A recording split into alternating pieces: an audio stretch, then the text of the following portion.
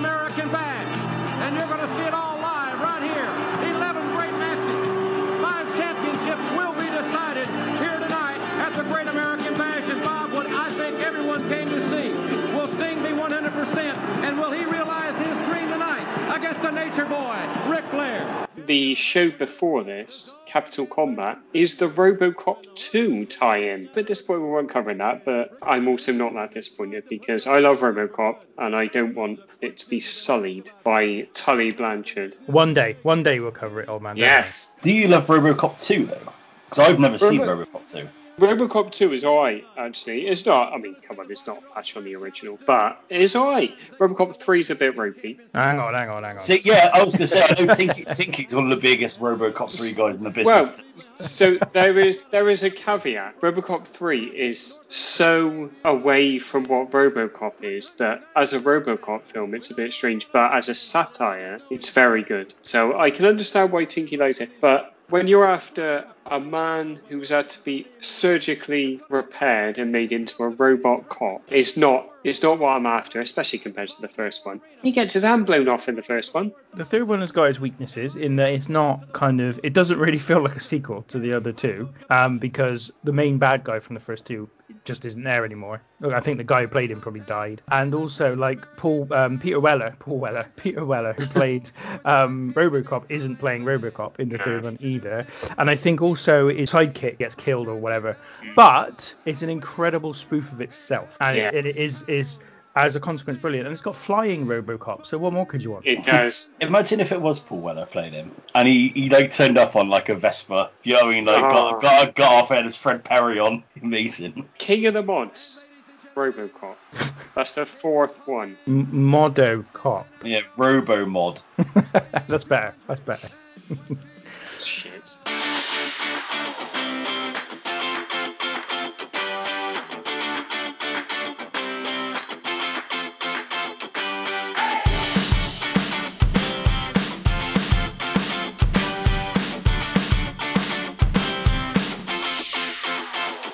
Hello and welcome to the Random Wrestling Review. It's time to tape your bollocks to the table and dive right into another randomly reviewed wrestling show.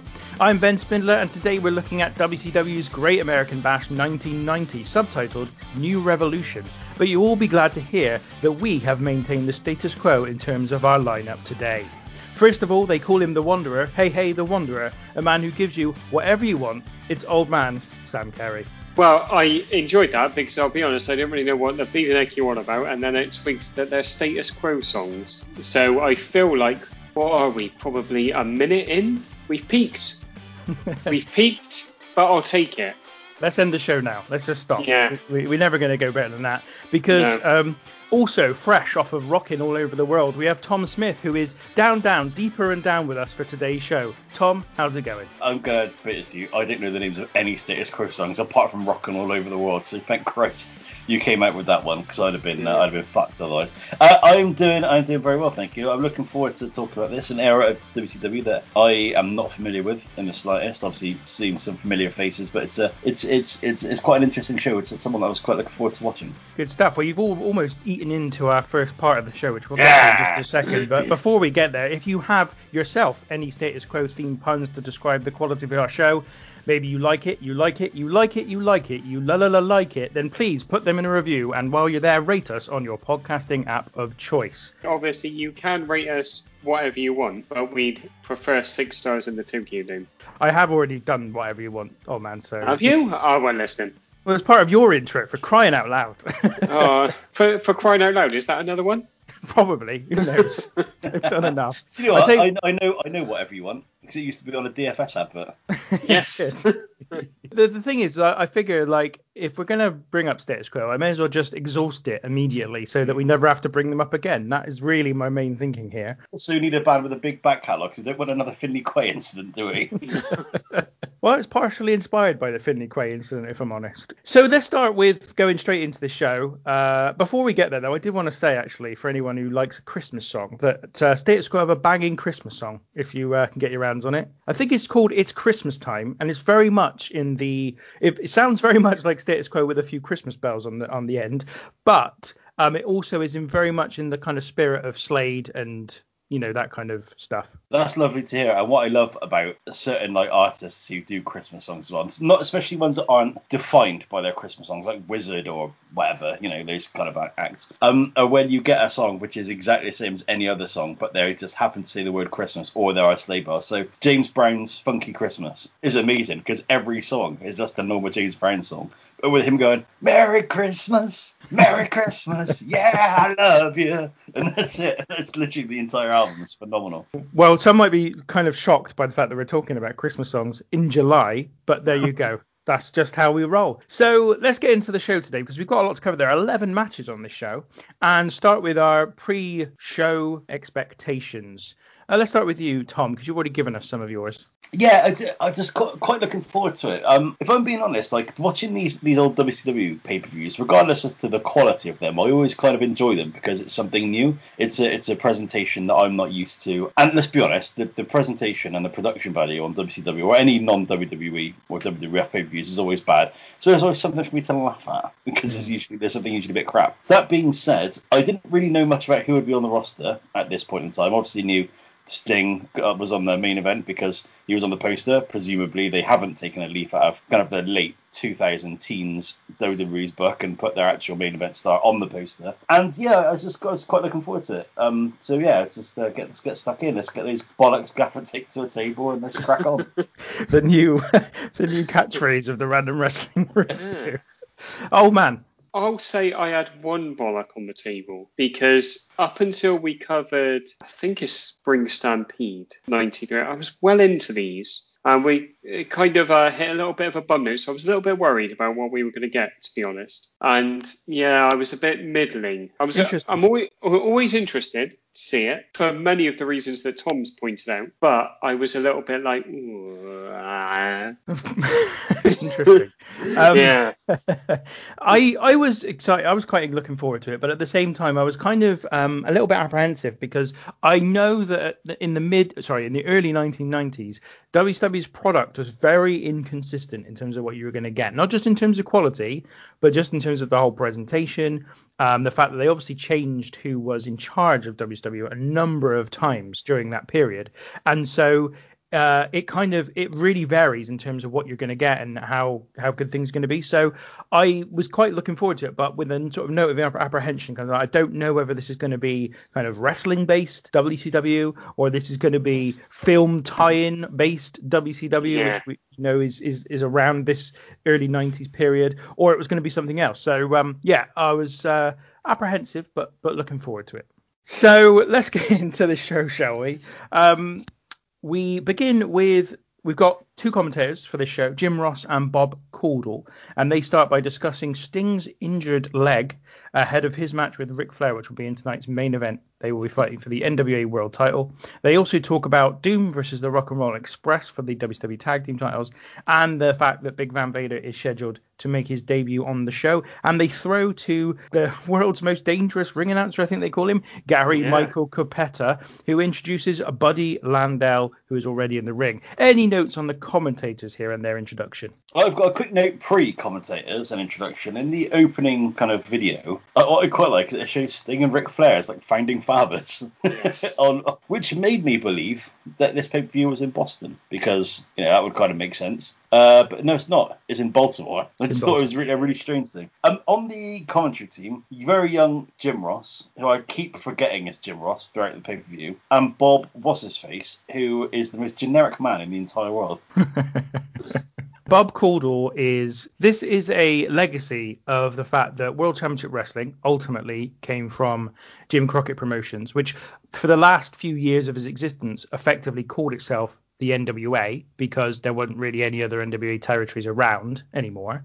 But Jim Crockett Promotions, prior to being called the NWA, was the territory Mid-Atlantic. And he was the lead commentator for Mid-Atlantic through the period where the territories were still very much alive and well, and was probably the worst of all of the regional commentators, unfortunately. But obviously he still survives because of that reason. Well, he also used to commentate with Gordon Solie as well, didn't he? It'd be those two quite a lot, because I've seen some of like the old Starcades and stuff like that, and it's those two on commentary, and it's bloody awful. Well, that makes sense because, again, Gordon Solie was originally part of the Florida territory. But they were taken over by the Jim Crockett Promotions quite a long time before some of the other regional promotions. The main thing I took from this opening little vignette, well, not vignette, whatever it's called, just basically commentator gab, is you imagine a time where you're sitting down, either on pay-per-view or in the arena, and they're like, oh, we got this guy Vader debuting. And this is obviously pre-internet, pre-all of that, and you ain't got a clue who he is. It'd be incredible, wouldn't it? Obviously, knowing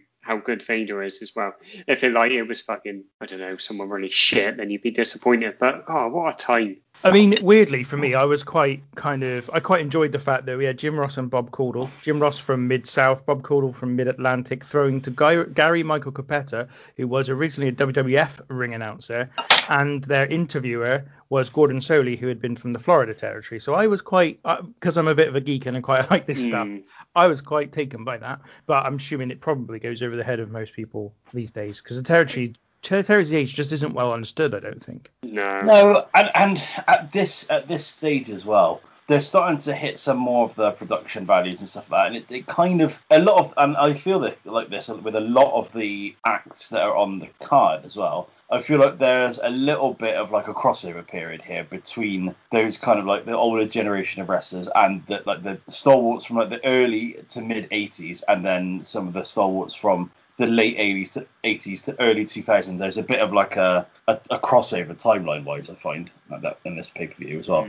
Yeah, I think it's something actually that you see in WWF, but again, the reason it doesn't stand out is because those WWF stars, kind of the way they present them, it's as if, like, for example, Greg Valentine or Dino Bravo didn't exist until mid-80s WWF, but in fact they had really long careers from about their mid-70s right through to this point, and had been in WWF many times prior to that point working. So it's the same thing, but they present it better, so it doesn't feel like such a legacy of the old days, I think. And also, further to the point as well, specifically for like me, and I hope I'm not speaking out of turn for old man, these are people we're familiar with as well. Like we know them to be around that period, whereas like some of the people on this pay-per-view, I'm like, oh, okay, they're still knocking about then. Indeed. The thing I wanted to make a note about Jim Ross is I think overall his commentary is quite good, but he makes a load of really obvious errors during the show. And the first one is in this opening bit. In fact, there's two errors he makes in the opening intro. First of all, he says there's 5 title matches on the show. There isn't. There's 4 title matches.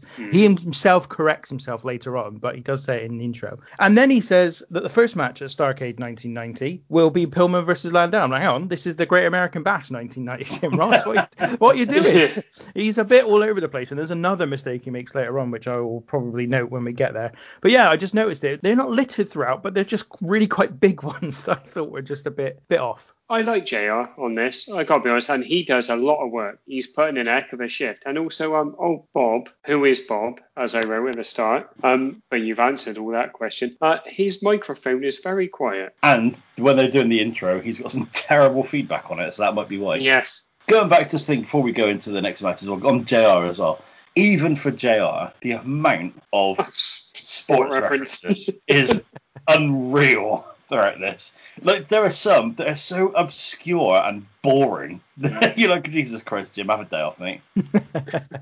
So the opening match features Brian Pillman against Buddy Landau, and the match goes for 9.5 minutes and ends when Brian Pillman hits a crossbody from the top rope for the win. Tom, I'm going to start with you. What were your thoughts on this match? So, Nature Boy Buddy Landau is when you go around to someone's house, especially when you're a kid, you go into your grand's house, and they're like, I've got some bourbons in. You're like, hello, some fucking bourbons, I'm happy with this. And you get there, and they're quick save bourbons. They're not decent Tesco or Sainsbury's, or even, dare I say, Asda bourbons. They're the quick save ones. That's what Nature Boy Buddy Landau does. I find the bourbon analogy a little bit difficult, because bourbons are something that are quite easily replicable. Like, if you just said you go around for baked beans and she serves up some Sainsbury's own brand baked beans. You go around someone's house for baked beans? Well, if you go around for bourbons, you may as well go around for baked beans, old man. Right, I'm going to quickly nip this in the bud right now.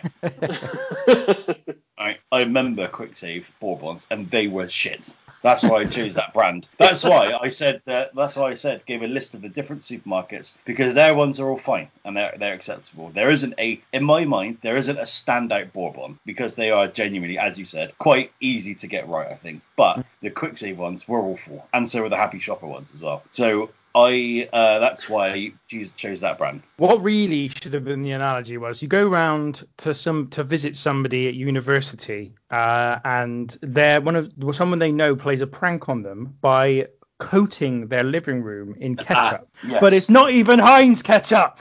Yeah, that's a true story, guys. That me and Tinky lived through. Yep. Yeah. Well, I have an aversion to ketchup, and that would have probably made me feel quite sick. To be honest, I love ketchup, but the ketchup that they used was so horrible. The smell of it was so bad. It was horrendous. It was horrific. It was so good. Tinky was cutting such an incredible promo, a serious shoot promo, and then to round it up with and it's not even Heinz as the sign off. was comedy gold. And anyway, enough sucking each other off. Let's talk about the match. So first start talking about these bad WCW production values. Pillman's music kicks in as he's halfway down the ramp, which is a lovely little touch. I had a look at Buddy Landell's career. If you want to talk about nomadic, then my God, he has been everywhere for no longer than like a year. And after this match, it's not really hard to see why. As I said, you can imagine some little promotion be like, hello, we've got the Nature Boy, and show like a long distance grainy picture of him, and like, Flair's coming, this is lovely old stuff. And then he rocks up and they're like, oh, it's fucking Buddy Landell, that go on. As you probably noticed, I haven't really got any notes about this match because I didn't think it was very good. But Buddy Landell does an amazingly shit moonwalk at one point. Referee Mike Atkins has got the exact same look as Randy Anderson and Nick Patrick, or so I thought. And it wins with basically Brian Pillman doing a crossbody off the top rope when the referee does a very fast count. It's interesting that you said about Mike Atkins, because I was like, fucking hell, my note looks exactly like Nick Patrick and Randy Anderson. Yeah. So what is it about WCW's referees? I mean, they all have to look exactly the same. Gets the interview. It's an interview for the role as a referee. Okay, 2 questions. Can you grow a tash? Yeah. How do you feel about perms? You're in. Doesn't matter about your qualifications. You want to do a shit count after an unconvincing crossbody? You're in. Get in, Mike. So at this point, Jim Herd is in charge of WCW, and clearly that was his only requirement for referees, because Teddy Long, who is on this show, we get mention of the fact that he used to be a referee, clearly bombed out the minute they realised he didn't look exactly like Randy Anderson and the others. And he's got a tash and a bit of a perm as well, but not enough of a tash. Not enough of one. Disappointing. That's me on this match. Buddy Landau is 29 at this point, and Brian Pillman is 28. Now there's a big difference between their physiques, I think it's fair to say. Contrary to what Tom said, I actually thought that Landau was pretty decent in this, because he just does what he has to do. He just has to sell. He's not, as JR puts it, the physique is not Landau's forte. That's what he says at one point. I thought this was all right. To be honest, it did exactly what I needed to do, which was give Pillman a nice little victory over a titan of wrestling in Buddy Landau. And I suppose, like to Tom's point, he's now got a victory over the Nature Boy. And if he just says, oh yeah, I beat the Nature Boy last night, they'd be like, oh yeah, they're not going to ask which one. So it'll just be like, they all think I've beaten Flair. But we know different. Landau does kind of work because he works quite slow, which I think I quite liked against Pillman, because he tries to slow him down. But he did remind me of the kind of guy. He's got to mention before this, lad, that you're in the local pub and there's a guy drinking a pint of Carlin and he's telling you stories and he won't stop telling stories and they're really boring stories and he's probably not got a shirt on. Is it you, old man? Yeah, pretty much. I gotta be honest, I quite like this. And I also like the close-in camera angles that they use in this match. And this is kind of runs through the show, gets a little bit much at times, but where they're really close. It's a bit messy, the match, but quite enjoyable. And only 9 minutes. If this had gone another 2 minutes, I would have probably ripped my eyes out. But Because it didn't. I stayed intact in the socket. The extreme reactions of old man continue. It was all right at 9 minutes, but 2 more and I've killed myself. Well, I didn't say kill myself, and I ripped my eyes out. I think That's you'll find just that silly. probably would have done the job if I'm honest, old man. Oh, I don't know. Tinky, try.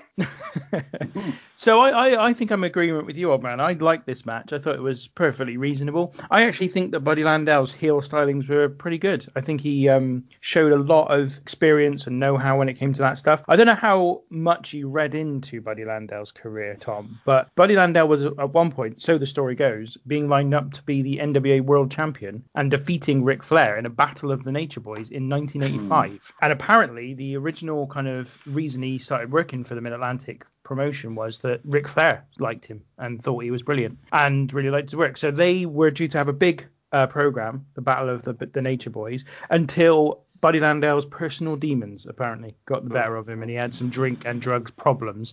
And this is smack dab in the middle of all those problems. He had a 10-year stretch where basically he didn't really do much. He managed to overcome them later in his career and had some success on the Independents and Smoky Mountain and USWA later in his career, and actually had a very brief run, I think, in WWF in 1996. But by this point, obviously, he has lost a certain degree of the aura that supposedly he had earlier in his career. Can we talk just a little bit about the Nature Boy gimmick? So it was Buddy Rogers, wasn't it, who did it first time. And what I find so strange about all of this is the fact that obviously you hear about kind of gimmicks being modified or taken over by someone else after someone, leaves the business or retires or passes on or something like that. But I find it really weird there's two at the same time. That's what I find really, really odd about this, and especially Ric Flair's interpretation of the Nature Boy is different to Buddy Rogers. He's still got the blonde hair and the robes and the kind of attitude, but Ric Flair very much kind of made it his own to an extent and basically borrowed elements of it and added his own thing to it. Whereas Buddy Landau is just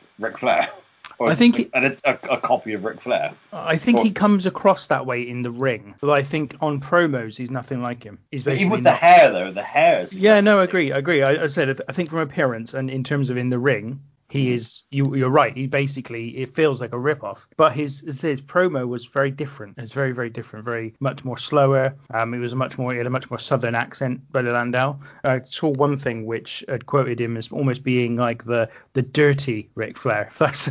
If that's a kind of thing you care to indulge in. So I don't know if it is weird though, and I don't know if it was a straight rip-off. I think there was elements of it that was just him evolving the gimmick further. But then as things went on and as his body obviously got to this stage in his career, and also when you consider he's now an opening match act whereas Flair is still in the main event, it feels much more like a rip-off because of just the difference in where they were in their careers. But again, if you put yourself in the early 80s where this territory system is very much alive and there are at least a dozen different money-making territories across North America, and people don't very often see action from any of the other territories that are not in their area, it makes more sense that there would be very similar acts out there doing very similar things and having success with them. Yeah, and you've also got the Nature Boy bookends for the show. Yeah, which is lovely. So after this match, we have Gordon Solie. Ooh. On the stage. I think he's on the stage. He's somewhere in the arena anyway. And he runs down the matches that are set to take place. That's all he does. He runs down some of the matches. And he doesn't do it very expertly either. He's stuttering all over the place, and he's not very good here. He's so bad. I can't. We've had this before. I can't understand why he is so revered, because he is dirt. He is absolutely dirt. Sorry, Gordon, I know he's passed away, but you are absolute crap. I just put Gordon Solie being crap. Really crap. That's my note for this. He also just looks really moody when the camera comes on him as well. And I could go into this a little bit later on, but I'll do it now. So there's a lot of interview segments with Gordon Solie and other wrestlers throughout the show. And if you think back to what is happening on the other side of the country with Mean Gene, and then compare it to this, there's an absolute shambles. Mean Gene is, I don't know if this was his, well, evidently this isn't his main strength. But obviously I know he's revered for his commentary. I'm not sure if he's as revered for his interviewing or in-ring promo segments. But you look at the way that Mean Gene interviews people and the character and the charisma and just what guy. Well, I think I do think you're right. It's very difficult to watch him here because he's really not good at this. But I don't know.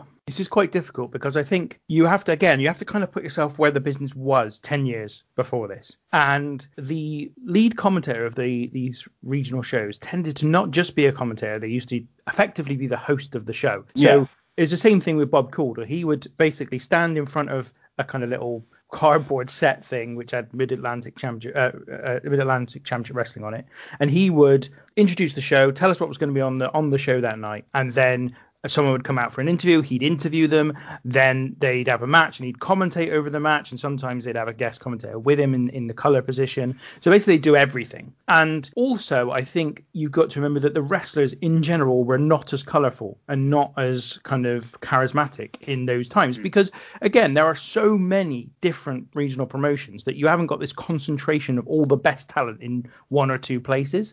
So a straight man was really, really valuable, because the idea was he just called everything, didn't show any personality, so that he could get everybody else over, so that they showed their personality. So it was the requirement of his time. And I think, again, if you judge him even by the standards of 1990, it's quite harsh, because it's a different time now. There's different requirements, and people have seen something completely different in the WWF. Yeah, I mean, my counter argument though, so I do appreciate everything you're saying there, mate, but this isn't 10 years before. This is now, then.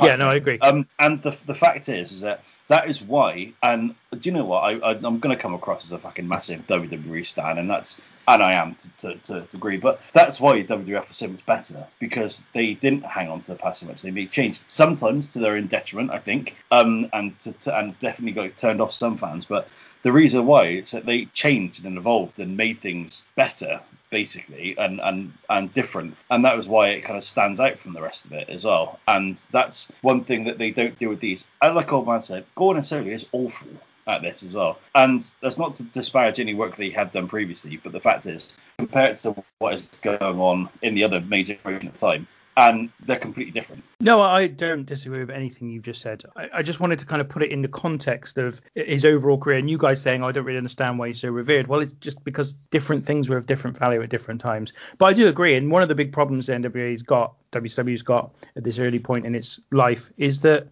they don't move with the times quick enough. They don't up the production values quick enough. It's one of the things that Bischoff often points to when he first took over, was that he moved them out of these dimly lit, dark kind of arenas and put them into the MGM studios in Disney, because it had all the production values he needed. Arguably you're seeing that here with this kind of thing, and Gordon Solie and Bob Caudle and various other parts of this presentation. So it is a really interesting point. I just wanted to make sure that we didn't just completely shit on Solie without at least recognizing some of his previous achievements. I also think this is something we'll touch on again, is that he obviously has set questions as well when he's interviewing, and he doesn't have any ability to work around it. So if the interviewers, there's a couple of interviews later on where the person he's interviewing doesn't really answer the question. So he just asks the question, the next question that doesn't have any relation to any.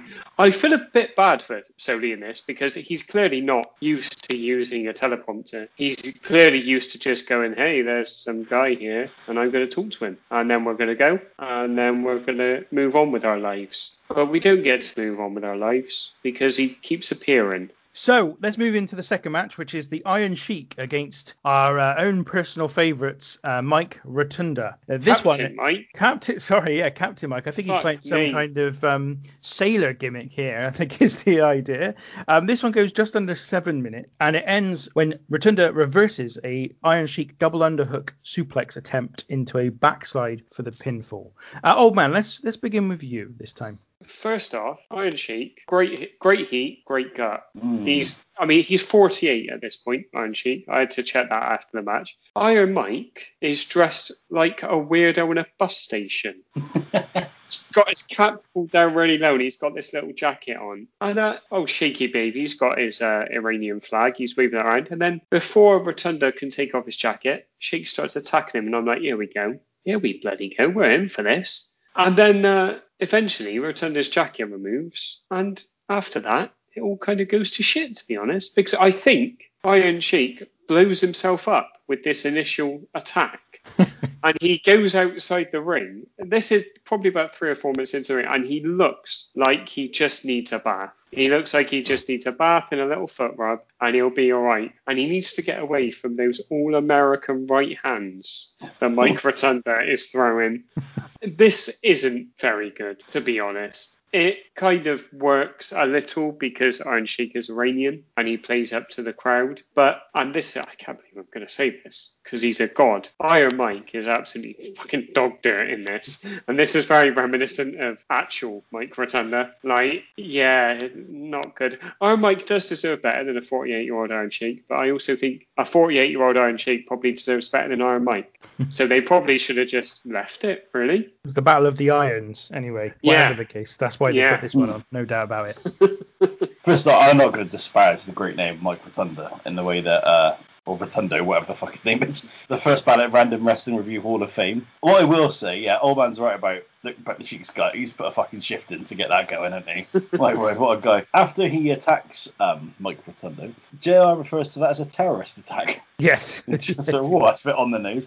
There's a moment in the match where Iron Sheik tries to get Mike Rotundo into an abdominal stretch, but can't quite do it because his gut's so big. And the Sheik looks like he is in agony putting it on him. He's absolutely in agony. Again, sweating up an absolute storm in that match, as well. Both of them are just absolutely drenched in sweat, further to our man's point. And it was at this point where I kind of thought to myself, the Iron Sheik wrestles like I think I probably would, which is, it's just a series of moves, slowly getting up from the ring, like literally like up, sitting position, onto one knee, both hands on the knee to get yourself up into a standing position, and just generally looking fucked. So it's very much how I wrestle. And at the end of the match, after old Big Mike wins with the backside, Sheik ain't bothered. He's still posing for the camera. Whoops, finds the camera in the corner, gives it a bit of a flex. Yeah, Iran #1. I didn't mind this. I thought Iron Sheik throwing Mike Rotunda around was quite fun. Yeah, he's the original Suplex City bitch, isn't he? Iron Sheik. You know, he's like chucking him all over the place. It's great, but it doesn't last very long. It doesn't outstay its welcome. It's fine. It's nothing special, and it doesn't. You're not really expected to remember it afterwards. In fact, I forgot it halfway through the next match. Yes. I forgot that it even happened. The notes I had, yes, I noted Jim Ross's terrorist attack comment about the Iron Sheik's attack on Mike Rotunda, which I thought was, well, just a bit ridiculous, quite frankly. The one thing I wanted to say, though, in Mike Rotunda's defense here is that look at the company he is keeping. So we have now covered, after this show, we will have covered 199 matches in total on this show. Beautiful. And the company Mike Rotunda's keeping in the top 5 wrestlers of all of in terms of matches we have covered is Hulk Hogan, Chris Jericho, Undertaker, and The Big Show. Mike Rotunda's smack dab in the middle of that lot in terms of we have covered 7 of his matches compared to 8 of Hogan, Jericho, and Undertaker, and then 6 of the Big Shows. So he's right up in there in terms of the top wrestlers in the world, according to this podcast at least. So next up, we have some more Gordon Solie. We've got a lot of these, so I'll probably just rush through them. Unless you've got any comments at all that you specifically want to make, then I will just blow past them. More like Borden Solie, eh? Sorry, Bourbon Solie. No, he ain't that good. This interview with Harley Race, if Flair's not up to the task, then he might get beaten. That's a strong, committed answer there from Harley Race on his opinion on the main event. All I know is my gut reaction says maybe.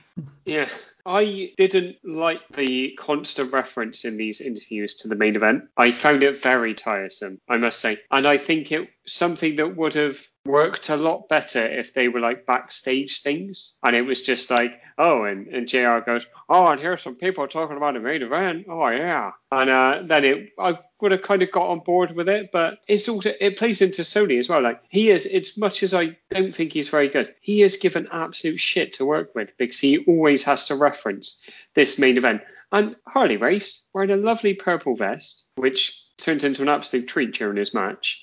Yeah, he's like asking Harley Race about the main event, and Harley Race is like, I don't care, I'll go then. To steal Tom's line. He doesn't have much of a gravelly voice in this one, though, does he, old Harley? No, he doesn't. Tom, what's your view on a less gravelly Harley Race? No, he's been on the lozenges as Harley Race, hasn't he?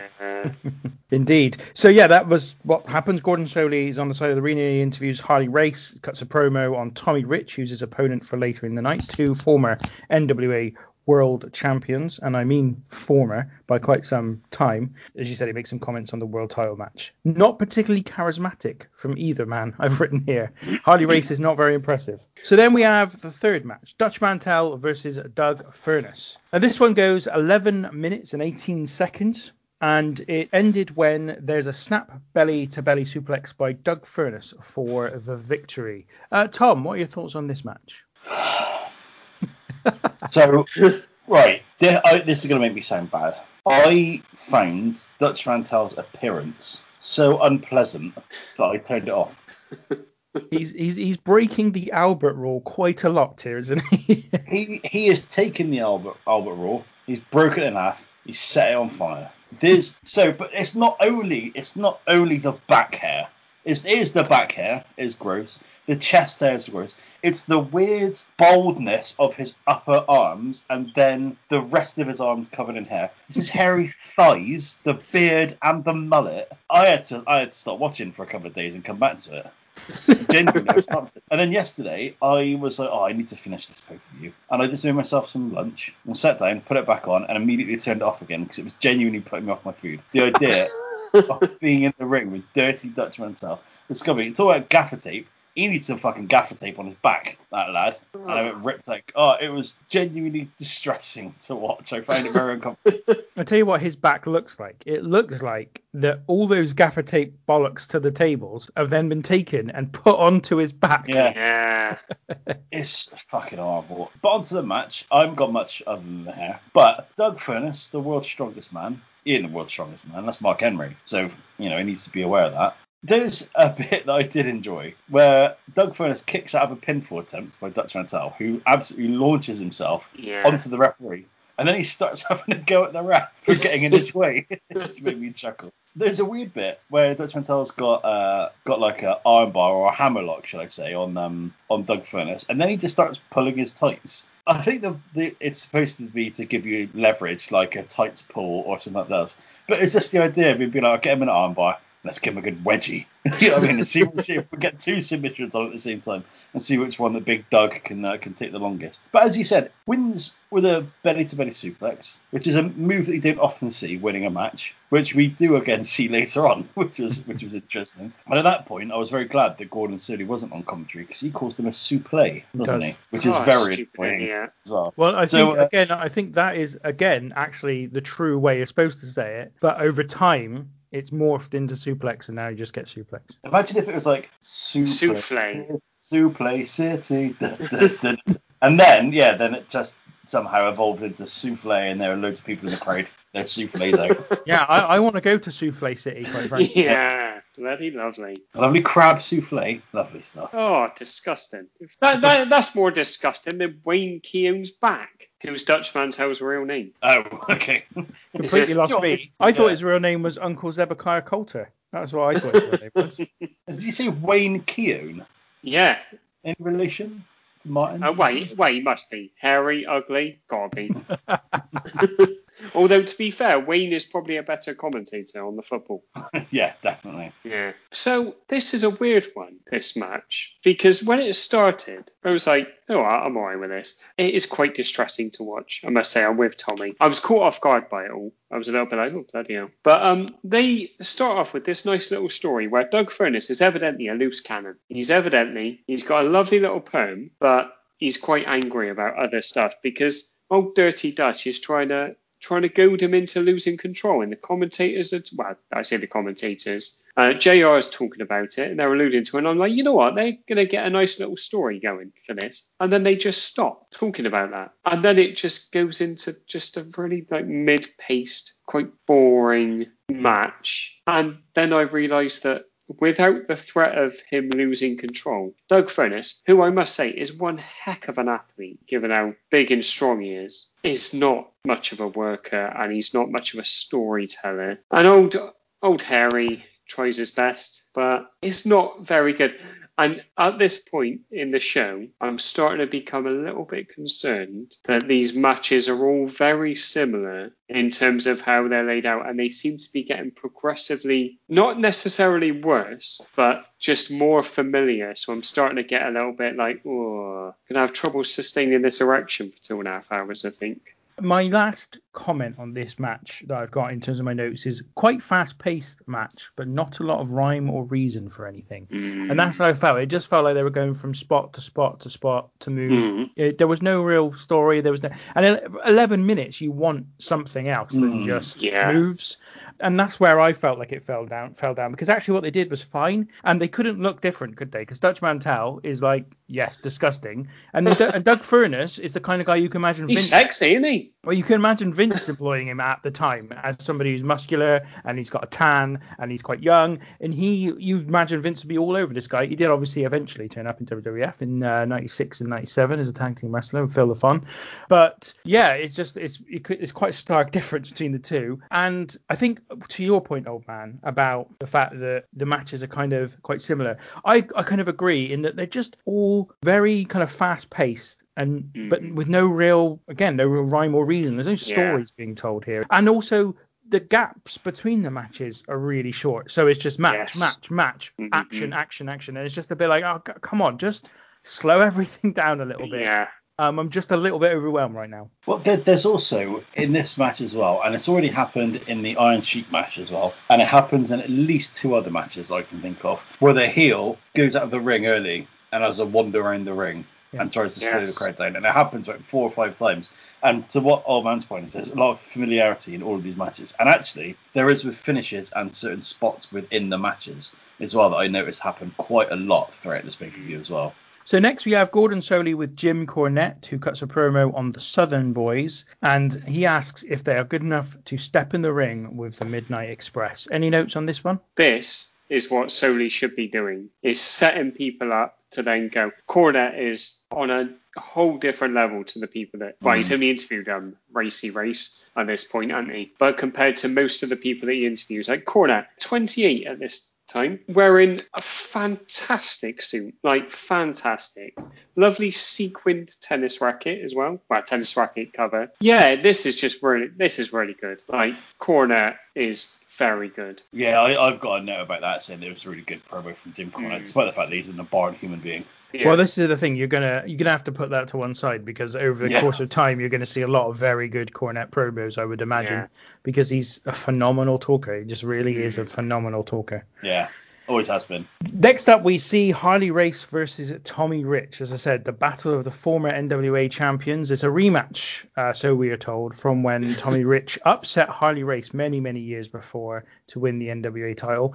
It's not quite the epic that I'm sure that one was, as this goes for 6.5 minutes and ends when Harley Race rolls through a Tommy Rich crossbody from the top for the pinfall victory. And so again, Tom, to your point, we've already seen a few of these top rope crossbodies and a couple of reversals of the top of the crossbodies, and we've got another one here. Yeah, there seems to be a bit more about this match, and I don't know whether it goes short, but I actually quite enjoyed this. And Harley Race is selling his little heart out. He is doing everything he can to make old Thomas Rich look decent. You know why he's putting in that fast pace at the beginning of the match, man? He's trying to make sure he's got a place in line at the buffet later. That's great stuff. Top quality banter. Anyway, back to the match at hand. You got bad time for buffet talk on the Random Wrestling Review. Tommy Rich does an incredible sell of a pile driver. Yes. He kind of like leaps out of the ring, which I thought was lovely. Yeah, this is just all right. This is just absolutely fine. It feels, I think it's because it's shorter. There's a good pace to it, and because it's short, it kind of done outstay its welcome. And I was a little bit disappointed when it does finish, to be honest. But this is the first time I've noticed that the crowd is starting to wane a little bit. They're starting to wane Keane a little bit. They're just starting to get a bit bored. And I don't know whether you boys noticed this, but this guy was pissing me off. So there's a guy directly in front of the hard camera in a blue shirt, and he's holding a camera, and he doesn't take any pictures with this camera. He's just holding it the whole fucking show. I just wanted to go, oi, blue shirt, now! That was the only appropriate way to end that sentence, then, old man. Yeah. So who the fuck is Tommy Rich? I know you've kind of done a little bit of an explanation, but why haven't I seen this wonderful flappy mullet before? It is like someone's put a blob of delicious Wars vanilla ice cream on his head, and it's just slowly starting to melt down the back of his head and onto his neck. That's what his hair looks like. Lovely stuff. Tommy Rich is one of the few people who was a relatively big name. I mean, I say relatively. He was an NWA World Champion, so that suggests he was a pretty big name at one point. He's one of the few relatively big names you've never seen on WWF television. No. So that's probably why you don't recognize him. He was, though, part of the Full-Blooded Italians in ECW for a while, which was again part of that kind of joke that actually none of the Full-Blooded Italians were actually Italian. Which is the whole thing. Yeah. I think to kind of what you both have said, again, because the match is short, because there are 11 matches on this pay-per-view, the majority of them are quite short and don't generally tend to outstay their welcome. So it's not if chuck another, like old man said, chuck another 2 minutes on this and you'll be a bit like, fuck me, this is a bit much. But for the amount of time that it is, it's absolutely fine for me, Clive. Yeah, I think it's fine. It's nothing special, but it was never going to be. These two are well past the best, and in particular, Harley Race is just so far past his best. It's untrue. The best bit, in my opinion, of the match is the fact that Harley Race is clearly wearing some kind of leotard that he commissioned as part of his King gimmick in WWE. Yeah. Because it's still got the crown on it. And Jim Ross even kind of mocks it at one point, suggesting that Race must be a fan of the Sacramento Kings with his tights. Yes. And they don't actually say about the fact that he was King Harley Race in WWF, but it's got to be, and it's really odd. It's as if, again, when we spoke about Harley Race before, and I was kind of saying it's quite sad, it suggests that, again, he's just not doing very well financially, because otherwise he would surely have made or got some new tights that wouldn't have the King stuff all over it. Well, or maybe at the time it was one of those things that was the only thing that fit him. Maybe. Still had as well, perhaps. Just a little note on Tommy Rich, because I forgot to mention this. One tremendous mullet, as Tommy said. Tassels as well. Love it. So they have their match for the NWA World Title 9 years previous. Tommy Rich wins. Lovely old job. Tommy Rich is only 33 at this point, and I was like, Tinky said then, he moves like a much older man in the ring. He looks like I don't know when he started wrestling, but he looks like he's probably been wrestling for 31 and a half of those years. Because, the difference in age between these two lads is 14 years. And facially, I think, probably fair. But body-wise, I would have had 6 months between them, I think. How old did you say he was at the time? He was 33. Yeah, okay. That makes sense. Debut 1974. So 16 years prior. So that'll give you some indication of why his body is pretty banged up by this point. It's just a note on the finish of this match. It's obviously the reversal of the pinfall from a crossbody, which is, I believe, how Harley Race lost the title to Ric Flair at Starrcade 83. Either way, it involves a crossbody. So there you go. I haven't seen that match. Oh, it's very boring. Well, I can't wait to cover it on this show. Hang on. A Ric Flair match that's boring? Ooh. Raise of the eyebrow and maybe a foreshadowing of things to come. Harley Race's middle name is Leland. It might be pronounced Leland, but I'm going for Leland instead. Leland. Harley Leland Race. Harley Race is his actual name. Yeah. Oh, fucking what a lad. I didn't know that. So next up, Paul E. Dangerously and Mean Mark are interviewed by Gordon Soley. Dangerously has a t-shirt of Lex Luger and Mark Callis rips it up. Heyman says Callis will rip off Lex Luger's head and spit down his throat. Classic. It's big stuff, isn't it? Mean Mark has, understandably as well, because when he's holding that t-shirt up, I'm like, there's trouble here. There's trouble at Mill. Because he hadn't done the Hogan trick. He hadn't cut through the elastic. So he has a little bit of trouble with this. He sells it quite well in his face. But I find it very hard to concentrate on this in particular. Because Heyman's mullet is rolling the roost, shall we say. It is beautiful. On a show of great mullets, we haven't even got into the great mullets of the show yet. It's right up there. I've got to be honest. Well done, Paul. It doesn't really give you much confidence that the Undertaker, or Mean Mark Callis, is going to rip off Lex Luger's head when he's struggling with a t-shirt. Is it? And that's really all I'm watching the show for, is to see Lex Luger's head get ripped off, and then the Undertaker just spit down his throat. It's going to be so fucking hard when we get to covering that match to not call him the Undertaker. So let's do one more match before we go to the break. I think that will kind of get us to where we need to be. The next match is for the US Tag Team titles and features the champions, the Midnight Express, against the Southern Boys. The match ends up going for 18 minutes and 14 seconds and ends when Lane manages to kick Smothers in the head from outside the ring, allowing Eaton to pin him with a small package. Tom, let's start with your thoughts on this one. This match, boys. This fucking match is amazing. Yeah. I have not seen really any of either of the Expresses. The Expri? I don't know. I haven't seen I've seen very, very little of them. And just watching this match alone, I was like, I get it now. They are phenomenal. The Midnight Express. The Southern Boys play their part. Well, Tracy Smothers again, FBI member, and some other fucking bloke. And one of the Armstrongs, isn't it? It's one of the Steve Armstrong. Yeah. So just a quick thing. So I'll go through this quickly before I'll let you guys do some proper analysis on the match because you guys know more than me. But the Southern Boys music is amazing, as is the Midnight Express's music. Both phenomenal entrance music. It is odd in 2021 watching Confederate flags being so celebrated, especially, considering that they're on the tights of the baby faces. But it was just something I wanted to just mention because it would be remiss to not mention it because it does seem a bit odd. Jim Cornette on the side of this match is tremendous as well. You can hear at one point he says to someone, "Hey, you, wipe the ugly off your face, you pig-faced moron." Yes. Which is a great insult. I went to ask actually, Tinky, in your kind of your couple of weeks or whatever it was you spent with Jim Cornette, did he ever say that to you? Too handsome for that, to be honest, but unfortunately not. No, unfortunately I didn't. I mean, I didn't spend a lot of time with him. I was still not working for Wrestle Talk at that time. I was just doing some I was doing some work, but not kind of working for them full time. And so I wasn't really. I saw him like a couple of times, and I did get on stage with him at one point. Like Springsteen calling Courtney Cox up from stage to have a little dance. That's pretty much it.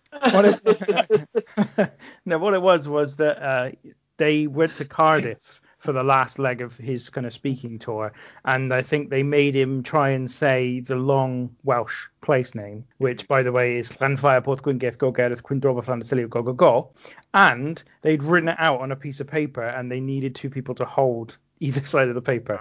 So that's my goal. So, sorry, I was still thinking of you as Courtney Cox. I need to get one of those face swapper apps and get that done. Yeah.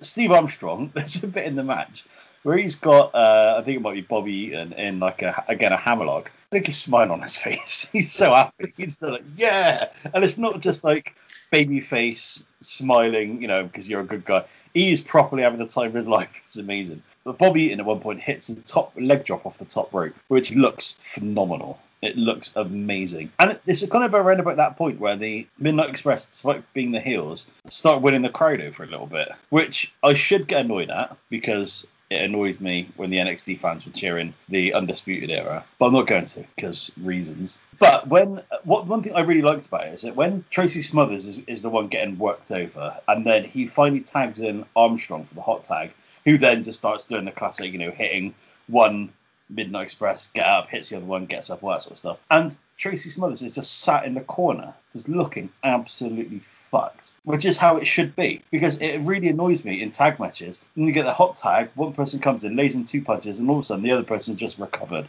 Like, it takes him a good, 10-15 seconds before he finally, and he's literally just slumped in the corner. I think that's just tremendous in-ring psychology for the match because it shows the amount of effort and the energy that's been expended by him. They hit the finisher. They pronouns, pal, as our friend Conrad says. The Midnight Express hit their finisher, which is the rocket launcher, which is kind of it's like a splash being thrown off the top rope. And the false finish after that is absolutely tremendous. The crowd are just completely sucked into it. And then there's another one where I can't remember who it is from the Midnight Express, gets kicked and then it gets caught in a roll up, and again they kick out of it because that's when it seemed normally, specifically with the way that we watch tag team matches and the fact that I specifically am kind of indoctrinated in the way of how a WWE tag match works.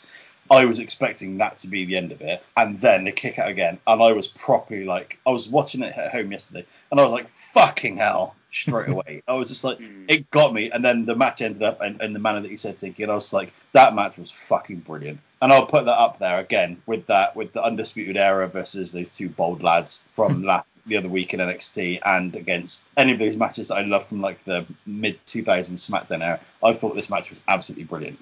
It's tremendous. It's really good. the crowd from about, I think it was about halfway through, are electric. 'Cause it's just great. It's just classic tag team wrestling. But like to Tom's point on a couple of things, you just don't see this very often. And there's a reason you don't see it very often. It's because it's bordering perfect, just how well they do it. Like the Midnight Express, and I know it makes a difference because they've got a manager, but they have a little strategy chat a few minutes in because it's not going well. Just like these little things that they kind of put in the Midnight Express and the Southern Lads, to be fair, that it's just really well thought out. It's not just what we've had. It's not move to move to move to move. It is, there's some psychology going on as well. And the Midnight Express are such shits. They are absolute shits as well. And the crowd still can't hate them because they're so good at what they do. Tracy takes a couple of barricade bumps that are brutal. The second one in particular, I think it's someone runs into him when he stood on the ring apron and he jumps back first into the barricade. And he sells it. Smothers deserves, to Tom's point as well about when there's the hot tag, his selling is incredible. And they make each other look absolutely tremendous in this, both teams. And I just thought this is incredible. Yeah, no, it's a great match. What you talked about, the early going, the story is just really nicely done. So they kind of begin with Bobby Eaton in the ring and him being out wrestled by both members of the Southern Boys, and which prompts that kind of that bit where they go ringside and they're talking about strategy with Jim Cornette. Eaton gets back in, still gets out wrestled, and so eventually tags in Stan Lane after Jim Cornette complains about the karate that Steve Armstrong is doing. He then tags in Stan Lane, who then tries to match karate with him. They then have like that little karate bit as well, where they kind of are just leading with kicks and whatnot. And then after that, it just becomes a really great match of just back and forth, fast-paced action, really good false finishes, just excellent.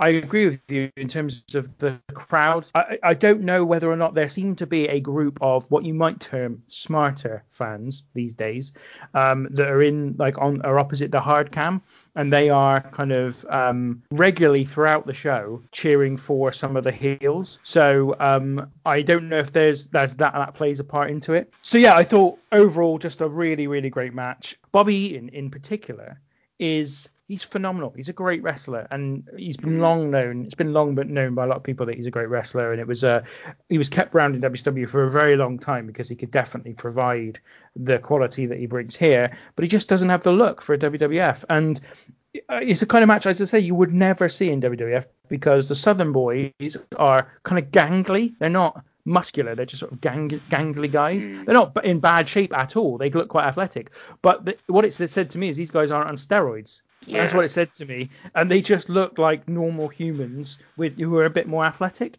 So it's just the kind of match you just would never see on WWF television.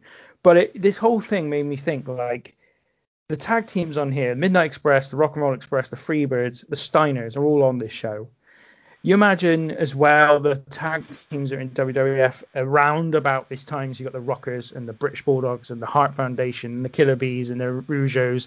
Like the tag team wrestling of this time, just such an incredible kind of glut of amazing teams. And I haven't even said the Road Warriors at this point. And you're just like, what an incredible, how incredible was tag team wrestling in those days? You're also forgetting the Powers of Pain and Demolition as well. My apologies for that. I should have definitely remembered them. I probably also should have included, Power of Glory and Rhythm and Blues. The Young Stallions, all those guys. And of course the Southern Boys. I didn't even mention them. So, probably unfair. But yeah, great match. Really good match. And a really necessary. I really needed this match because I was just getting to the point where, as I say, everything was just match. There was no real story about anything that I really watched before this. There was no change in pace. Everything was very, very similar. And there was just not enough kind of, I don't know, like I want them to just make a bit more of a deal of the matches, if that makes any sense. Like they're sort of like, we've talked about this before, having less wrestling on the show. That doesn't mean I want them to not spotlight the wrestling. It means I want them to spotlight the wrestling more. And and able to do that, you just have less of it. and you just make it more special each time. Whereas I feel like on this particular show, we'd gone through the first 4 matches of the night, and it was just like, wow, it's been half an hour and there have been 4 matches. Yeah. Just a bit too much. But then this match came along and was quality. So yeah, really, really good. I also think as well, I think part of the reason why I enjoyed this match so much is because, as I said, I've got very little. I know that obviously, you hear stories about like the matches that the Midnight Express had and stuff like that, but I'd never seen anything. I think I may have seen them wrestle in WWF in like '95, like when they brought the Smoky Mountain Tag Team belts over and stuff, but didn't care. You know what I mean? Didn't care about it. So watching it, as I said, I was like, oh, I get it now. Do you know what I mean? That was it was a completely pleasant surprise at the quality of this match. Good stuff.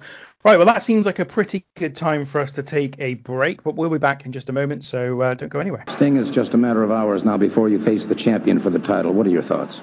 I'd be a liar, Gordon, if I was to say that I wasn't nervous. The heart is pounding right out of my chest right now because Ric Flair is a great champion, but my knee is back 100%. I've got the stipulations set just the way I want them. No disqualification. People around the ring. If I lose, I have no excuses. Rick, if you lose, you have no excuses. I am more than willing to walk that aisle. It's the calm before the storm. In just a matter of hours, this arena is going to be jam-packed with wrestling fans from all over the world to watch Ric Flair defend his title against the challenge of Sting. And what I have on is a $2,000 custom-made suit ready for the victory celebration. Tonight, Gordon Soley, 15,000 strong. They're going to see the Nature Boy walk that aisle against Sting, the people's choice. A man who has come back from a career-ending injury to challenge Ric Flair. Hatred in his heart. He wants to be the man. Well, Sting, I've coined a phrase, pal, that goes like this. To be the man, you have to beat the man. And in Baltimore, Maryland, tonight, Ric Flair live, I will be the man one more time. Woo! It all remains to be seen. It's going to be a great match, no question about it. Jim Ross, back to you. Okay, welcome back. Up next came another Gordon Soley interview, you'll be very, very pleased to know. It features the Freebirds who cut a promo on the Steiner brothers. What's his name? Terry Gordy does a little bit of a promo, which is a little bit of nothing. And then Michael Hayes starts talking about something. And then effectively starts chatting about how proficient the Freebirds are with different modes of transport. He's like, I'm going to drive a car. I'm going to ride a horse. What? What the fuck you on about, Michael? So before we go any further, I should state that this is not Terry Gordy, who's Michael Hayes' tag team partner here. This is this is Jimmy Garvin. Gordy obviously was one of the original Freebirds, but this is a later incarnation of them where it's Michael Hayes and Jimmy Garvin. Yes. Cool. Any relation to Rugged Ronnie?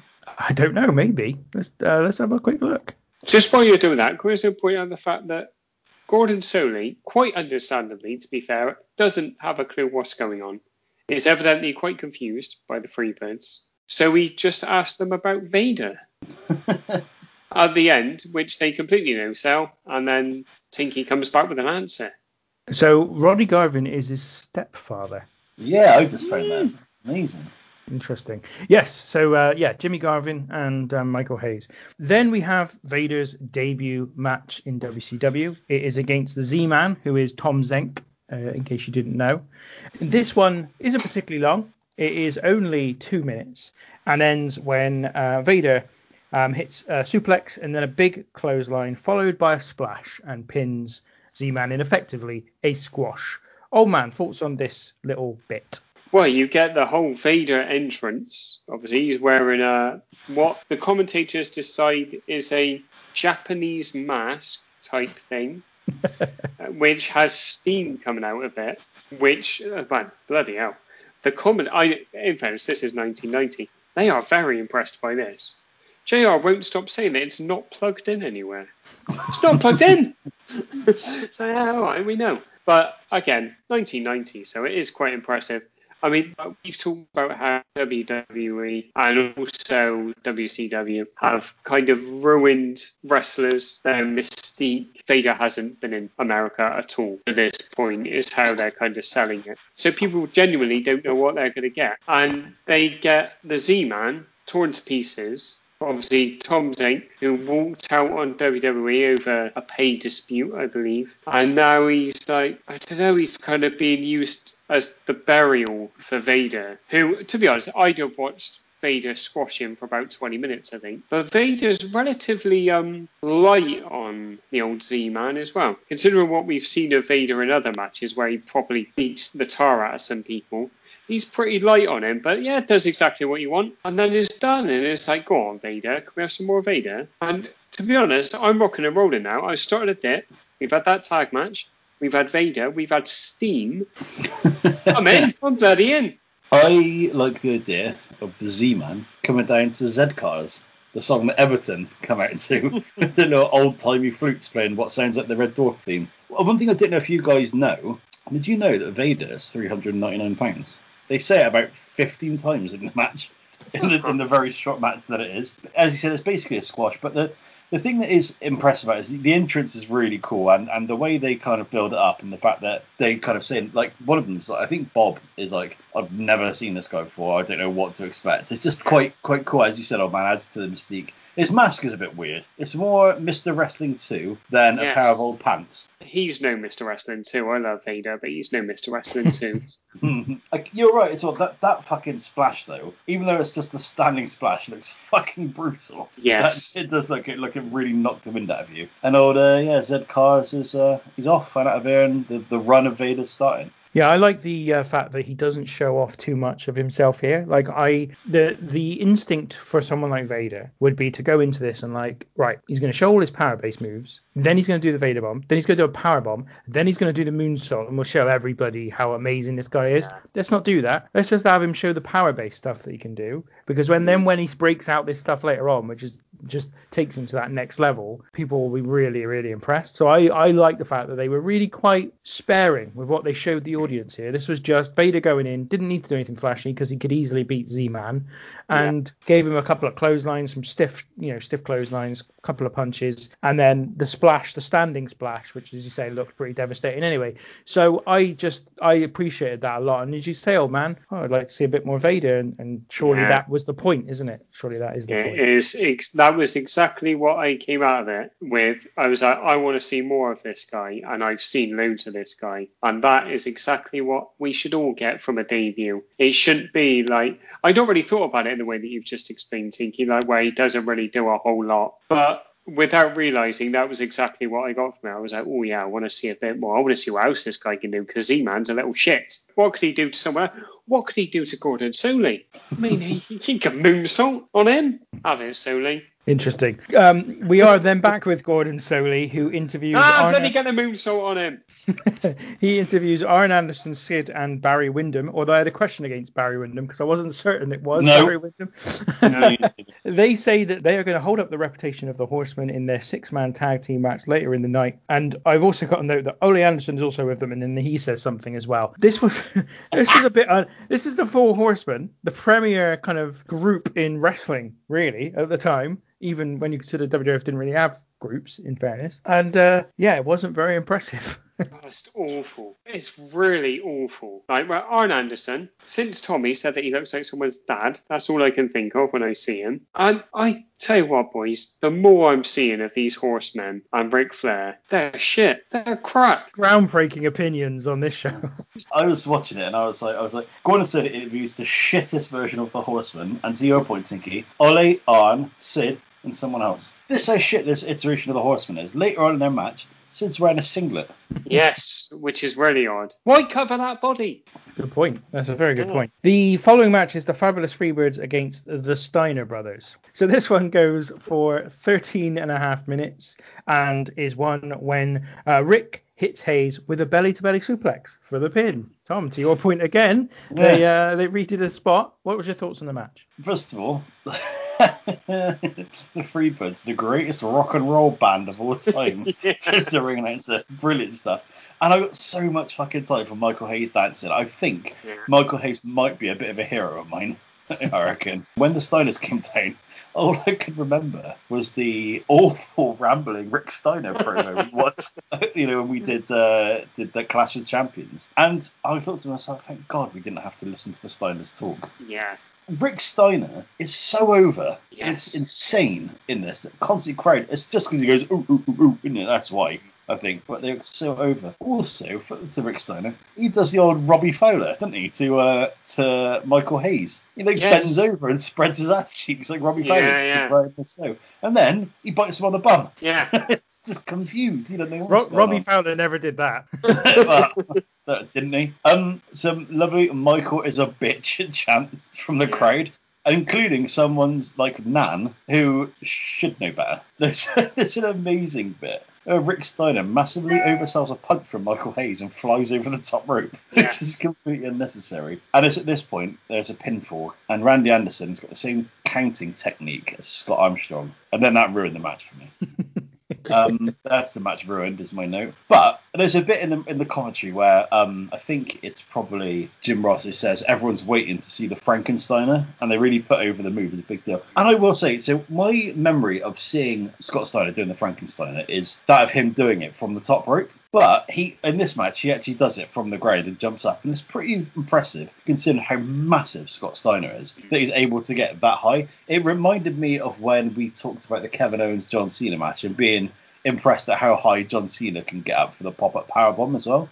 It's just really, really impressive. Yeah, and as you said, the Steiners win after Rick Steiner hits a belly-to-belly. The second time it's won a match for the night. And it's at this point where I did a little bit of Googling and realised that the PS in Michael Hayes' name stands for Purely Sexy. Oh, beautiful. Which I think we can all agree on. But yeah, I quite enjoyed this match. Again, it was a decent tag match. I really enjoyed all of the, specifically Michael Hayes. I enjoyed in the match a lot. I just thought it was a pretty decent match. I agree. And this is completely different from the other tag match because there is an incredibly small amount of actual in-ring work in this match, especially early on. It's effectively people just giving the Freebirds shit. Like, they question Garvin's sexuality, and then they do the same with Michael Purely Sexy Hayes. And then they just get really excited for the Steiners. Like Tommy said, Rick Steiner is they love him. They absolutely love him. And again, JR refers to him as Dogface. And he's still over.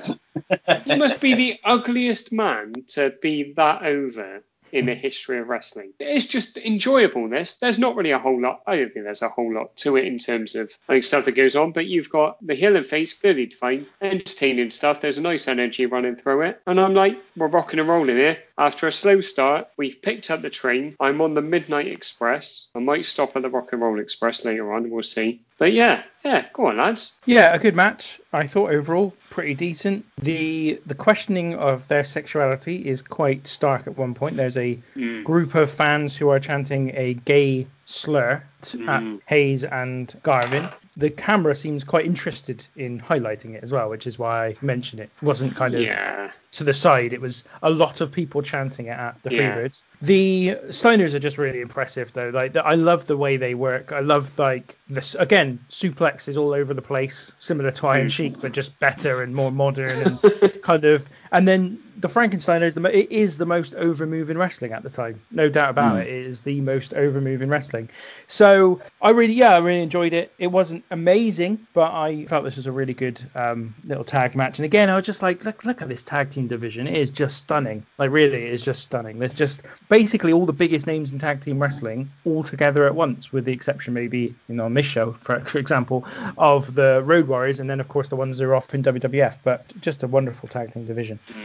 Further to Old Man's point at the beginning about the opening of the match again, though it's another opening match where the Freebirds, or the heels, should I say, just wander around outside the ring and get heat. And this is at least the third time that's happened at the beginning of a match in this pay-per-view as well. Yeah. And then the belly-to-belly suplex at the end makes me think that there's one very lazy booker on this. Well, I also think that this is a problem where you have 11 matches on a show. I think, getting ahead of ourselves, my whole thing, certainly about this first half of the show, is there's just too many matches. And there's just not enough space between them. Just give them all a little bit more gravitas by just giving us for example, all the interviews, except for one towards the end, are pre-match interviews. There's no post-match. There's no reflection upon what just happened. And that's a mistake. You want to make the match feel really important. You want both. You want kind of people going into it and telling you how they feel about it, and then what they feel about coming out of it, having lost or won, whatever the case. So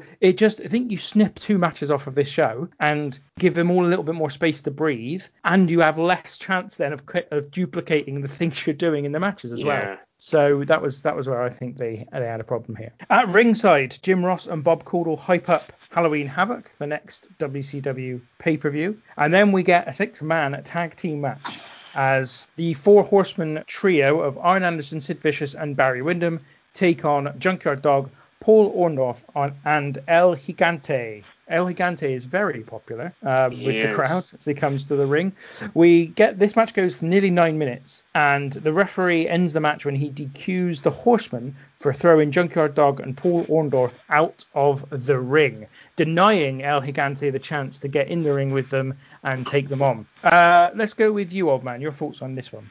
Who's asking for this shit? Like, we just had a run of three decent matches, and then you've got these guys. Sid is oddly showing off a T-shirt just before the match.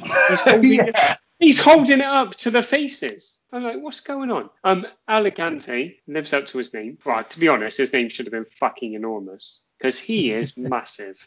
I found this really hard going anyway. But all anybody wants is fucking enormous to get in the ring. That's all they want. They want to see this guy in action, and they want him to go, and he doesn't get in. And it doesn't make any sense to me why you have the match when the main selling point, especially given this is a pay-per-view, why isn't fucking enormous getting in the ring and actually like demolishing some people? I know they want to protect the Horsemen, undoubtedly, the trifecta of horse lads, but he can at least come in and whack some people around and then something happen. It was just not very good. The best thing about it, to be honest, was the fact that I realised that Junkyard Dog's real name is Sylvester. And that was it. This took the wind out of me sails, this match, because I couldn't, like I said, the last 3 matches have had nice little things running through them. This doesn't have anything, and I don't know why it's happening. They've evidently got some beef with what seems to be a cobbled together team, but I don't know why, and I'm a bit like, why do I want to watch Junkyard Dog, Paul Orndorff wrestle, really? And I don't. And then I think, do I want to watch Arn and Barry wrestle? Not particularly. And I don't want to watch Sid wrestle in a tag match. I want him to be beating people up. I don't want him wasted in this. And I don't really want Elegante anywhere near a wrestling ring. But if he's going to be there, get him in. Get him in. Have a good time. Yeah, but they don't. So shall I don't know why the match is happening. Shall I give you some context on old El Gigante? Fucking enormous.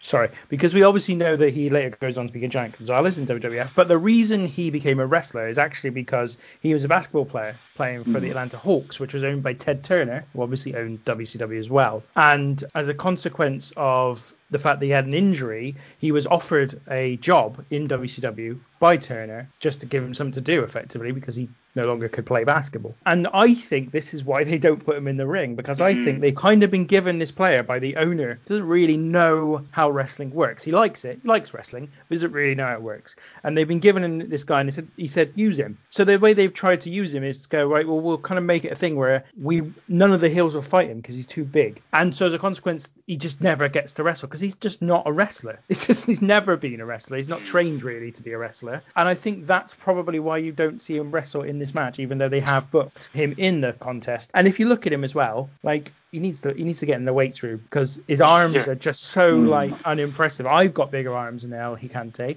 There's a key problem there, which is the guy can't wrestle. You can tell he's not a wrestler by just his face, his facial expressions. He's just blank the entire time, like he doesn't know what's going on. He doesn't know when to like, I don't know, make himself look fierce. He didn't know when to, not that he would look scared, he doesn't know when to react to anything. There's an incredibly amazing, unenthusiastic guy holding up a Sid Rules sign. Yes. It is phenomenal because he looks so unimpressed. He looked as unimpressed as I felt during this match. I know that's an expression I use quite a lot, but this match is awful. Summed up by the fact that Paul Orndorff is missing some letters on the back of his tights. So no, he's not. Mr. Wonderful, it says Iderful. No, one. Because I had this on another show that we did, and I was going to mention it, and then it tweaked in my brain. I was like, I ain't falling for that shit. I ain't stupid. Either way, silly. It doesn't look good. Have either of you two heard Mr. Wonderful's mid-90s Yes. WCW music? Yes. It is the best music in the history of professional wrestling. I shit you not. Better than William Regal's Real Man's Man. It is phenomenal. No, it's not better than Ravishing Rick Rude with 2 Cold Scorpions. I mean, better on a different level, in my opinion. And one thing that I will say was quite good about this match. There's a bit where Arn Anderson does a tremendous job at looking how fucking terrified he is of Yes. him. There's a bit where they go outside of the ring and they're like, he's just there. They're all around. And you'd see Arn Anderson go, he's huge. He's huge. We need to do something about this. It made me laugh. Junkyard Dog. Bless him, is fucking dreadful, awful, specifically in this match and at this stage in his career. We talked about him being bad at the first episode of Saturday Night's Main Event in 1987, and this is 3 years down the line from that. Not even 1987, 1984 it would have been, wouldn't it? 1985. 1985, yeah. And this is 5 years down the line from that, and he looks like he's only just got worse. And it made me feel quite uncomfortable watching him because he needs to retire at that point. And going to what you said about Harley Race, I get big, I need to wrestle because I've got no money vibes from Junkyard Dog in this match. And also, one thing I will say, imagine having El Gigante's agent, because not a bad night's work for him. Go out there, stand around, go home, get paid. Yeah. I could do that.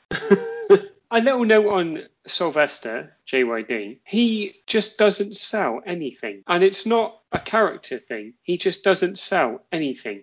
So he's getting punched and he's just stood there. He's not even pretending that he's doing anything. It's really weird. And this happens again later in the show. And I just found it really crap. It's just like completely no-selling everything.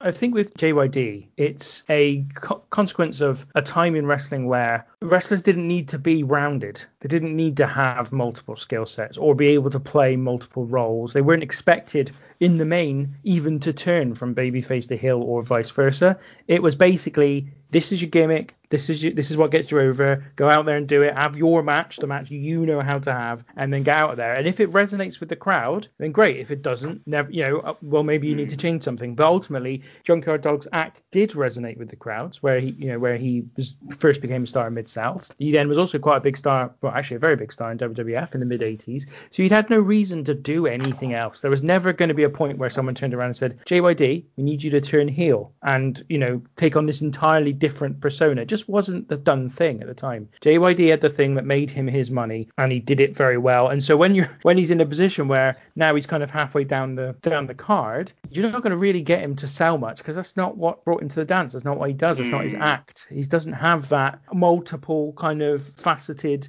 dimension to what he can do. He does one thing, he does it well, and that's all he's ever going to do. And it's just the way the wrestling business worked at that time. And so I think that's what it is with him. I don't know who else you're talking about in the future, but in terms of him, I think that's probably where that comes from. The other thing you said as well, though, old man, about Sid Vicious in a onesie that he's in here, leotard kind of thing.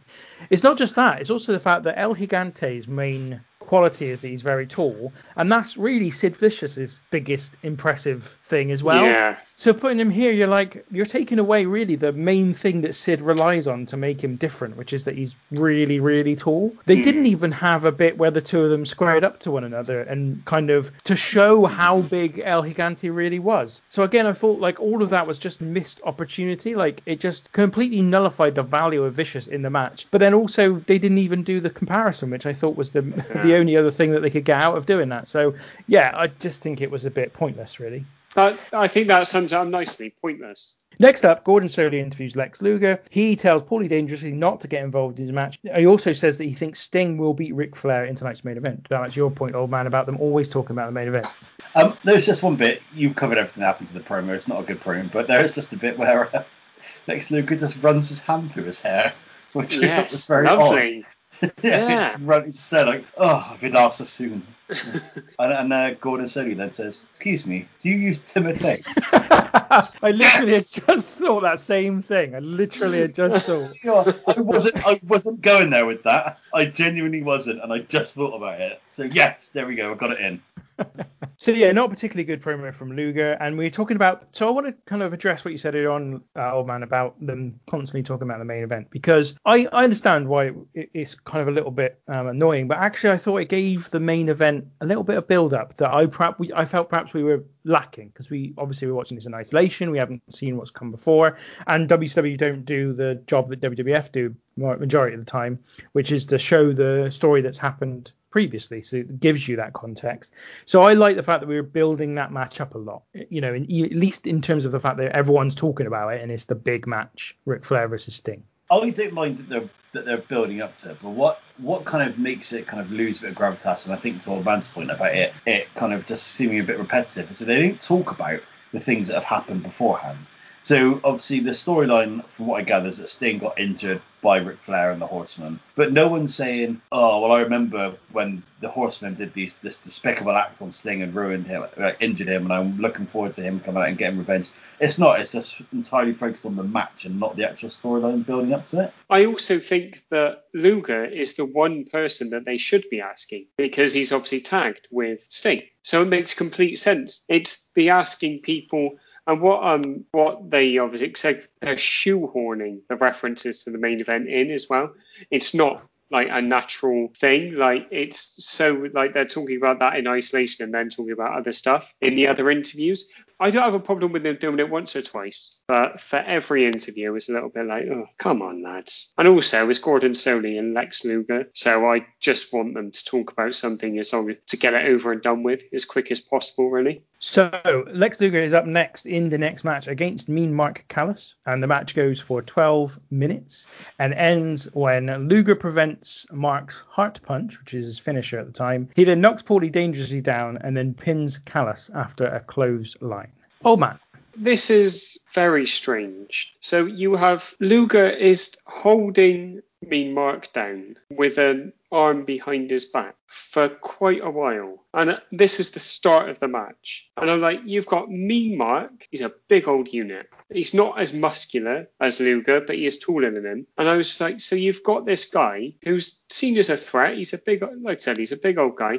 And he's been held down with an arm behind his back. I'm a bit like, this isn't starting as I particularly would like it to. To be honest, this is a classic Luger match, isn't it? It's just not very good. And you've got, like, Mean Mark does a couple of little moves that will become Undertaker tropes. So he does like what would become old school walking across the top. And it's very bitty. This match could have definitely done with having a couple of minutes taken off of it. I think if this had been 7 or 8 minutes, it would have probably got away with what's in there. Paulie dangerously tries his best on the outside. I don't like the talking on the phone. I never have when I've seen it, but that's just a personal preference. And then you've got Mean Mark Callis losing by to a clothesline. I'm like, I've never seen anybody lose a match to a clothesline. And yet you've got this big motherfucker losing to a clothesline. Clothesline from hell, mate. Yeah, but this isn't a clothesline from hell. Just very weird. And I think, to your point, Tinky, that this was one of the matches that they probably could have just cut altogether. But that's a personal thing, because I dislike watching Luger try and have a match. Yeah, I'm not a big fan of watching Luger try and have a match either. This is for the US title, which I didn't mention previously. So it is one of the 3 big title matches of the night that ends the show. Yeah, I also didn't really get that Mean Mark was much of a threat to Luger. It didn't really come across that anyone was really worried that Luger was going to lose the belt to him. And it also, to be honest, like, this is early Mark Callaway before he's had such a storied career. He's not very impressive looking. Like, he doesn't look that great. And he's okay. He's in the ring. It reminded me a bit of Adam Bomb, if I'm honest, in terms of his. Go on, Adam Bomb. Now you're fucking talking. Just in terms of how big he is, in terms of his size, in terms of his offense, in terms of the fact that he's quite fast. That's how I felt. But it wasn't like I was like, this guy's really impressive. I can see why he's going to go on to have a multi-decade career where he ends basically as one of the biggest stars that business has ever seen. It just didn't come across to me. So, I just thought, it was okay. It wasn't terrible, but it was ultimately Lex Luger, so it can't be that good. I know why you can think that Mean Mark Callis isn't a threat. because he walks down to the ring in assless chaps. Undertaker and assless chaps. What's that all about? What old man said about getting Undertaker in a hammerlock, he does that, and then he thrusts a little bit, like he's humping his back. Yes, I very, forgot very that. weird. Sexy. But yeah, it was very sexy indeed. But what you were saying, Tinky, I'm glad you clarified, because I thought it was the hard punch. So he's going to hit him with the hard punch. And that was what I thought they were saying. I was like, what a fucking move that is. But, yeah, he's going to hit him with the hard punch. Ooh, all right then. Why not do that at the beginning? Waste all your energy on soft punches. Hit him with one hard punch, you're done. Which, ultimately, think about it, that was what the Big Show managed to get away with for a while, didn't it? So True. It's not that ridiculous.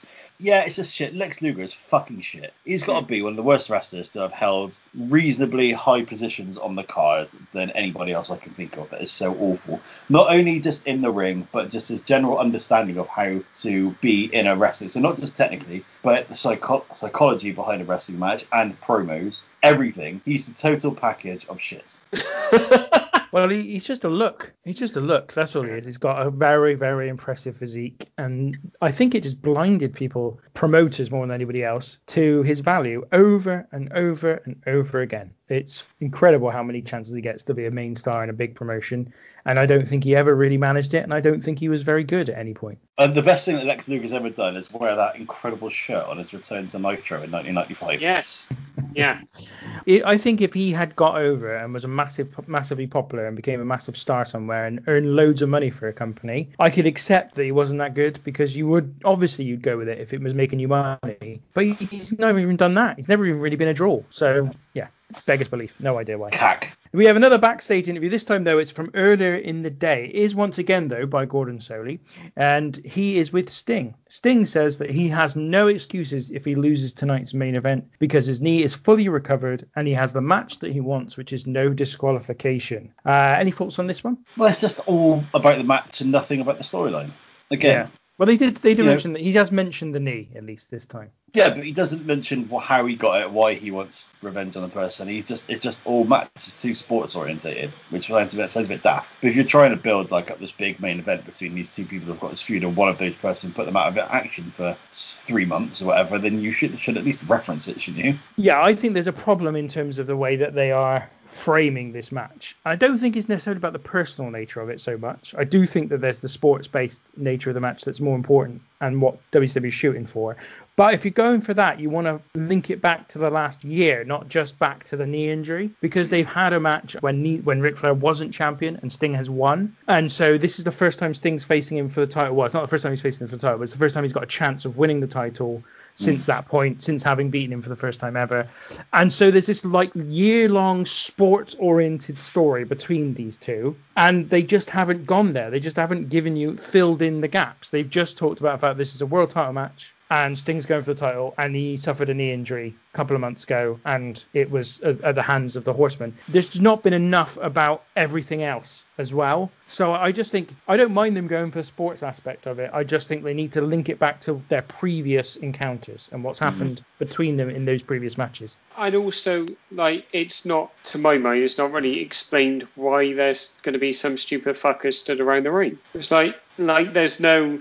Well, we'll get to the main event, but that whole thing didn't really seem to make any sense to me. You'd just ban people from ringside, wouldn't you? It's just easier than trying to make this convoluted thing where you've got someone handcuffed to someone else. And not in a sexy way. Well, let's get there, because that doesn't come up during this interview either. So we then get the match for the tag team titles, Doom against the Rock and Roll Express. So this match goes 15.5 minutes. It ends when Butch Reed is run into Teddy Long, and then afterwards, Reed is hit with an enziguri by Gibson. However, because the referee is distracted, there is no pinfall. Then, as Gibson goes after Teddy Long, Butch Reed climbs to the top rope and hits a top rope shoulder tackle for the pin on Gibson. Tom, your thoughts on this one? I'll be honest, I struggled with this match a little bit. I wasn't really feeling it that much. I think I was just feeling a bit fatigued at this point, but it was fine. It was all right. I did like the fact it's two proper tag teams I'm putting out there. Now I know we got that obviously with the Midnight Express versus the Southern Boys, and to be fair with the with the Steiners versus the Freebirds. But what I liked about this is matching attire, both got a name, lovely stuff, big fan of that. There was a bit in it where the announcer said there's 10 minutes left, and I was like, oh god, we're going to a draw, aren't we? We're going to a time limit draw. Thankfully they didn't, but that was the only time I noticed it during the entire pay-per-view. I don't know about you guys. Maybe because they didn't get past the time limit or whatever. They do it a couple of times, but it is, I think it, like you said, it's just purely because they don't go over 10 minutes very often. Butch Reed hits an elbow drop from the second rope on Ricky Morton, and it looks like the most painful thing in the entire world.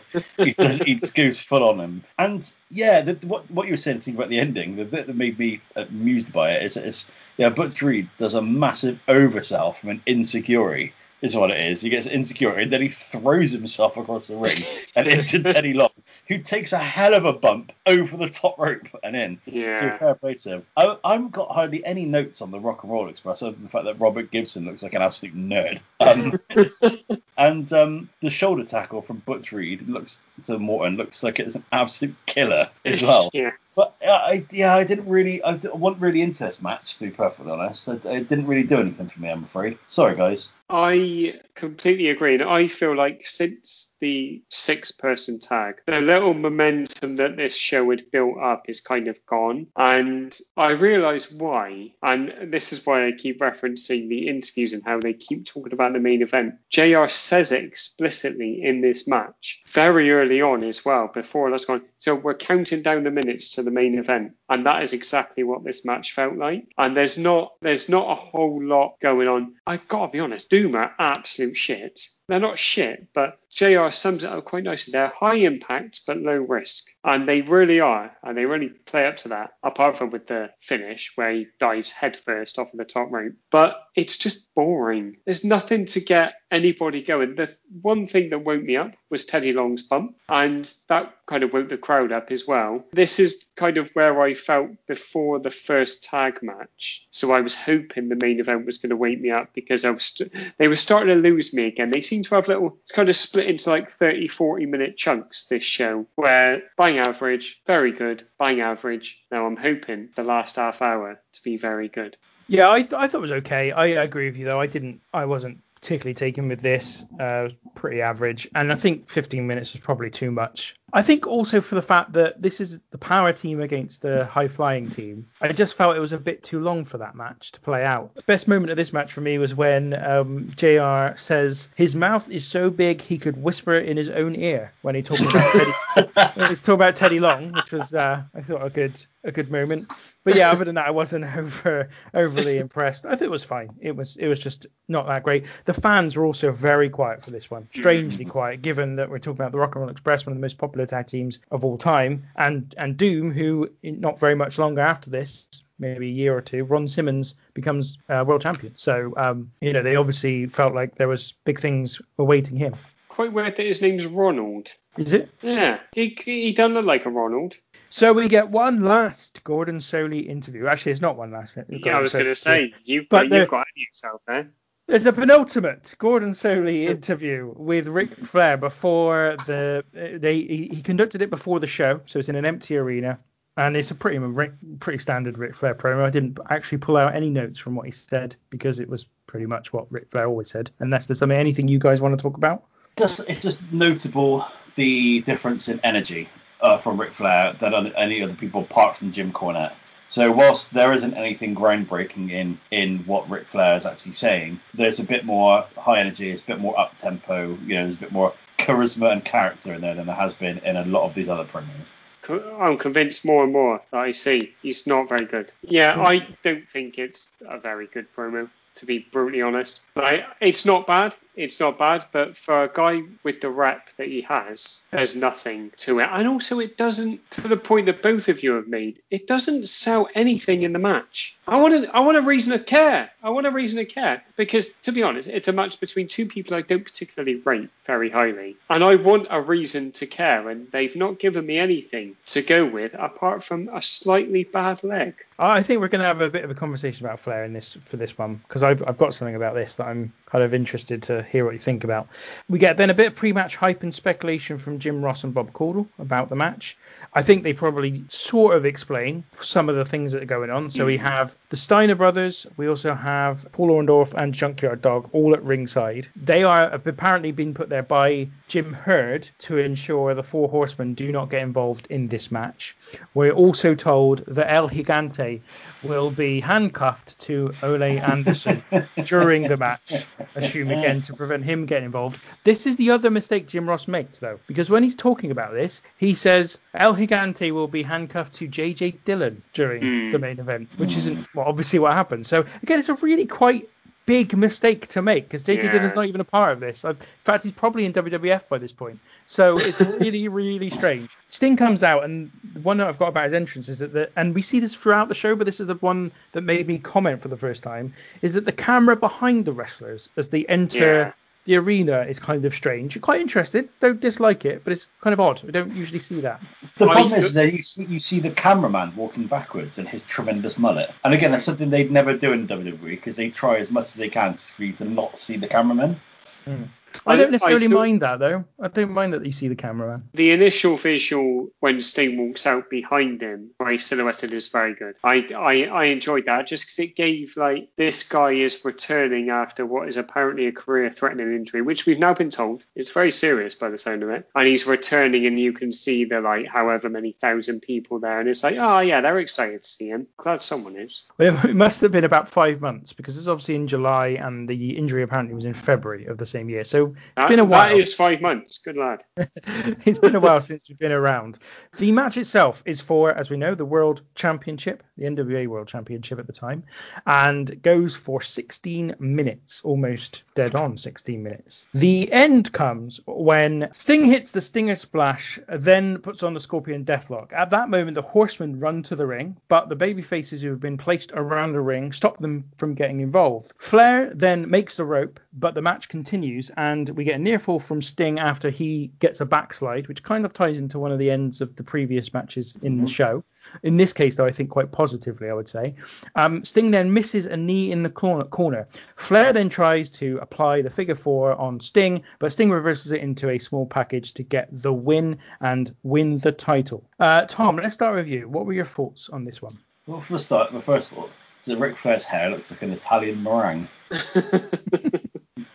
And rather disappointingly, Nick Patrick is the referee. It's the only match that he's been called to officiate. It's such a big deal. No tash, no hair, no curly hair. Very disappointing. So which renders my initial point about the referees all looking the same completely void and null now, which is very disappointing. I think they had him shave and have a haircut, especially for this match, because they wanted to differentiate. Because they make a point of it as well. They go, this is the first time Patrick's been on the show. He's been assigned only this match because it's so important. Old man has touched on the no selling earlier, and I don't want to steal his thunder about this, because I'm assuming he's going to be spitting feathers about this. But at what point does Sting decide not to sell stuff? It's really weird. Like, you know, at least when you had like Hogan and Warrior doing it, it was the end of the match and it built towards the end. However, it just seems to happen sporadically through the match, which is very, very strange. It's not a great match. I'm not as down on Flair as Old Man is, but I still don't think it's great. But the problem is, I just think that Sting's really shit as well. I'm really not a fan of him. I hate his sharpshooter, or fart shooter,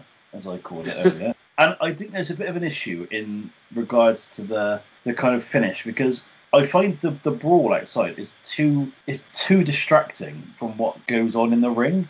I find it really hard to keep up. And now I know that kind of does tend to happen at times. Like, I think that the biggest one that I could think of was probably the DX versus the Corporation brawl in the match in which Mick Foley wins the title from The Rock. But that's all kind of just happening in the background and it's not really focused on, whereas the cameras and the direction is all focused solely on the brawl. And you don't really know what's happening in the ring. And I think that's a poor choice from the way that it's presented. But overall, it was an all right match. And I don't know how you want to talk about the interviews and stuff after, Tinky. Shall I go straight into it, or should we talk about the match first and then go into the post-match? Let's just stay with the match for the minute. Old Man? It's okay. I found the no selling by Sting, not the first little phase that he has of it. Absolutely fine with that, because this is a guy who is And I think JR does, I can't remember exactly what he says, but he does a good way of covering it. And this is like a guy who's, like Tinky said, he's waited 5 months, he's not had a match for, and he's waited almost a year to get this match with Flair for the title. Completely get it. But for him then to sell some and then not sell others, it's very confusing. And I also think that they're putting over Ric Flair as the greatest world champion of all time. And you've got a guy in there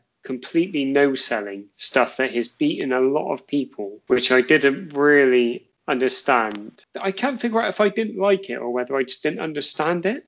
But it also feels a little bit, and this is what I was really surprised about with this match. I don't think it's a bad match at all, but it feels like they're filling a lot, and it only goes 16 minutes. Now, for the first 10 minutes, it seems to be filler, but the last 5 minutes or so are electric because of the crowd. There are legitimately, the whole arena, I think, apart from that miserable cunt with the camera in the front row in the blue shirt, are stood up and they're going absolutely nuts for the last 5 minutes. The run-in by the Horsemen, I understand, it's kind of how it's laid out, isn't it? Because the stage is level with the ring, it's really hard for them not to be a distraction.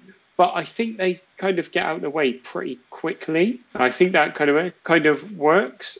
They focus a little bit too much on like Elegante being with Ollie Anderson. I don't get that. I didn't get it at all at the time.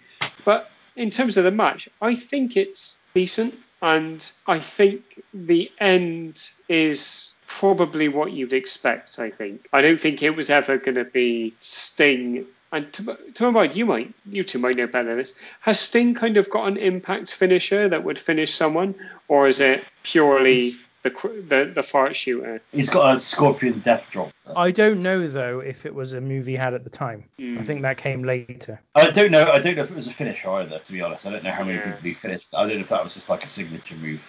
So I thought the end was, like I said, I thought the last 5 minutes is particularly good and quite exciting. And they get exactly where they want to get in terms of how the crowd are and how the crowd react to Sting. At the end, Flair, to his credit, Scott Steiner could have taken note here. Flair out the ring straight away, lovely. Give old Sting his moment. Scott Steiner jumps in at the end, almost steals Sting's thunder. Which, I mean, he's excited. You can't blame the man. But yeah, decent enough. And like I've alluded to, two guys I don't particularly rate in terms of the matches, in particular from this time that I've seen of them, about as good as I was expecting. So yeah, I'm all right with that. I thought the match was good. I think it was. I enjoyed it quite a lot. Flair's supposed to be this absolute all-time great. And in all the things that I've seen, we've done, and other stuff I've done, I've never understood it. I've never got to the point where I think, yeah, Flair's a good wrestler. He's had lots of good matches. His matches are invariably decent. They're never bad. His promos are fine. But nothing ever seems to match up to this guy is the best wrestler of all time billing that he has had so often amongst so many people. Until I saw one thing towards the end of the match, and it kind of flipped a lot for me. After Sting has had the Scorpion Deathlock on Flair, the Horsemen come out and they're stopped from getting in the ring. And then Flair manages to get out of the Scorpion Deathlock, and then Sting misses the knee into the corner.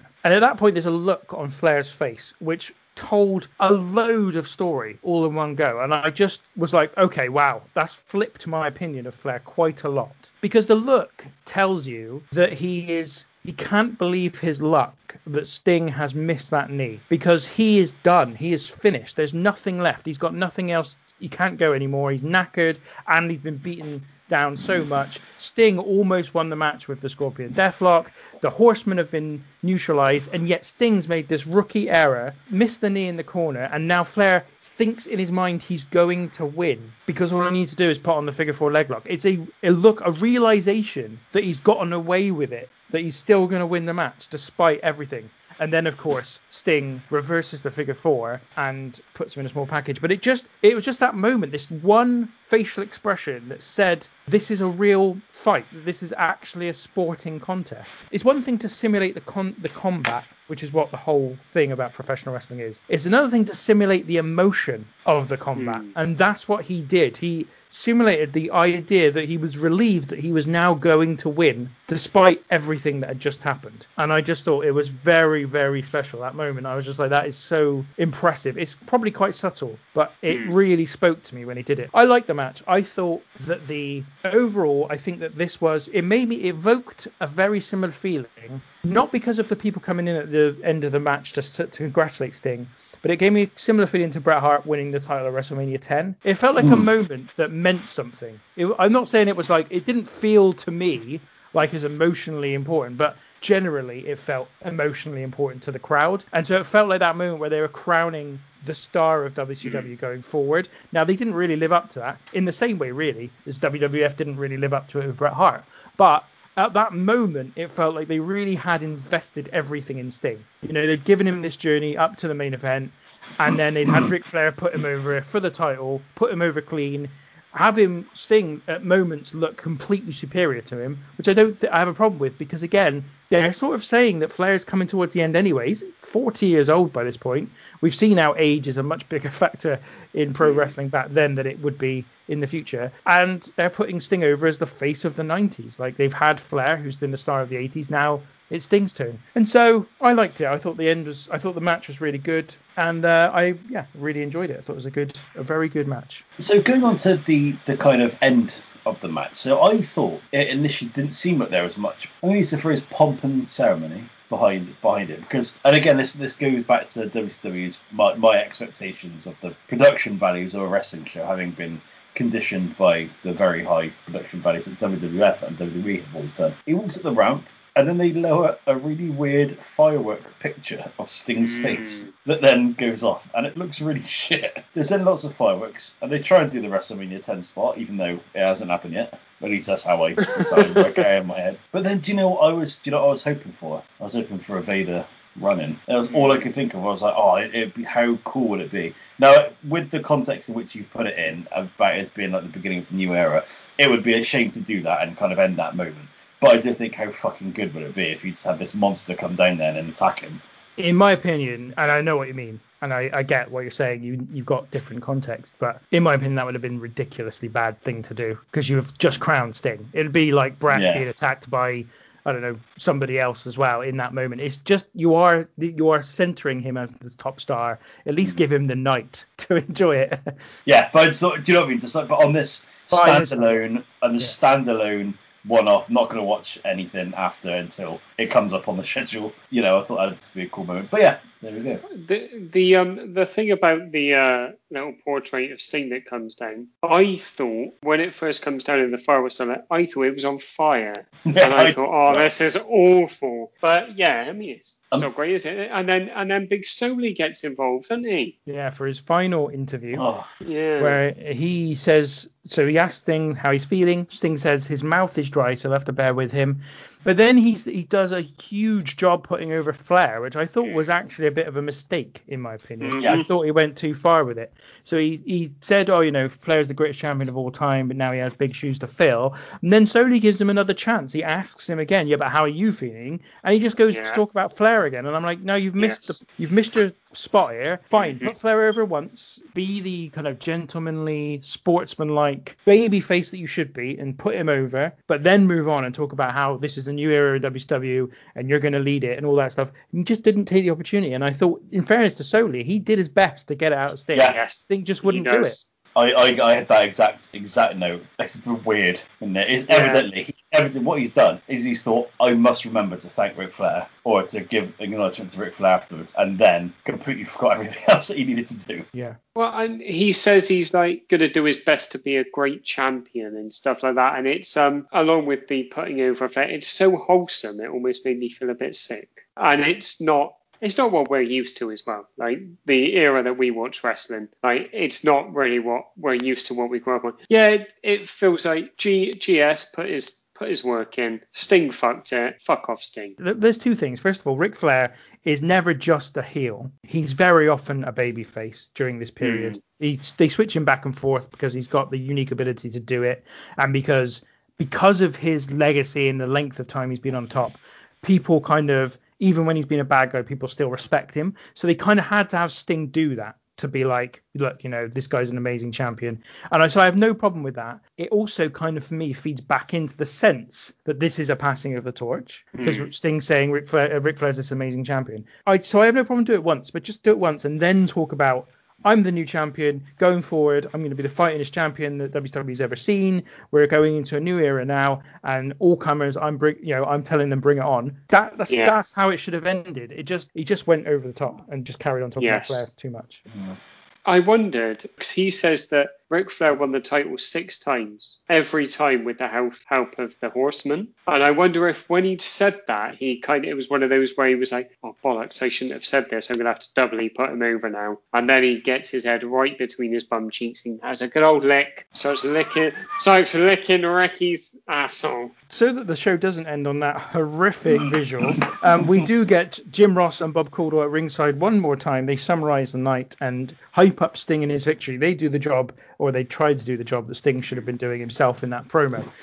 So, time for our overall thoughts on the show, our MVP and our match of the night. Let's start with you, old man. It's a weird one, this show, because as I alluded to earlier, there's like little chunks. It seems to be in chunks. So the little trifecta of matches after the Midnight Express, the Vader, and then the Freebirds match, that's a lovely little phase, and then it dies off again. The main event, as I said, enjoyable stuff. The last 5 minutes in particular, I just found it very hard to get very excited by any of this, but also I think, as may have come across, that's kind of my ignorance as to who some of the people are and what these things went, and watching it in isolation. It's going to get a 6 out of 10 for me, which I think is more than fair. The Midnight Express Southern Boys match is match of the night, and my MVP, it's a tag team, and it's the Freebirds for their dancing and the promo that they cut, and the fact that they're so different to everything else on the show. I really thought, yeah, go on, lads, and I can see why they were such a big deal from this. Tom, a few weeks ago, you were quite upset when Old Man suggested there would be more than one MVP. Well, he's kind of done it again there, although they are a tag team. What's your ruling on this? I'll give it to a tag team. Yeah, you're a good man. Tom? Yeah, I'm going to give it a 6 as well. I think I probably would have given it a 5, but the tag match is what boosts it up for me. My match of the night is the tag match again, and my MVP is a tough one. And I'm going to put my MVP. There's lots of reasons for me to criticise the show. And it's usually something that I find particularly funny, and there wasn't much that I found particularly funny in this. But I'm going to give my MVP of the night to El Gigante's agent. Nice. Yeah, I get that. Yeah, I'm going for the 6 as well. I thought it was a perfectly reasonable, average show. I guess I thought it was quite similar to the Bash actually that we did last week, in the sense that it was fine. There was nothing wrong with it. Actually, there was no bad matches on it. I thought there was some moments where I was bored, but like it went because they were bad. It was just it's just too many matches. 11 matches is too many in 2 hours 45 minutes. You can't give them the time, and when I mean the time, I'm not talking about in the ring. I'm talking about outside of the ring. The entrances all seemed rushed. Everybody was running. Like there was one bit where the Midnight Express ran to the ring or jogged to the ring, and Jim Cornette's kind of jogging behind them. Just looked so ridiculous, and it was because they were just trying to speed through all of the entrances so quickly. The matches then didn't linger in the memory because they moved on so quickly straight afterwards, and I just thought, give them a bit more surrounding them, slow things down, and make me embed those things in my memory rather than just moving on so quickly I don't even remember that they've happened. And that's what kind of happened the first 3 or 4 matches of the night, and then there was that middle portion, as you say, old man, where things kind of did dip with the 6-man tag match and Luger versus Mean Mark. But it was a fine show. My match tonight is also the Midnight Express versus the Southern Boys, because it was excellent. Although I didn't think it was incredible. I didn't think it was that much more better than the main event. I thought the main event was really good.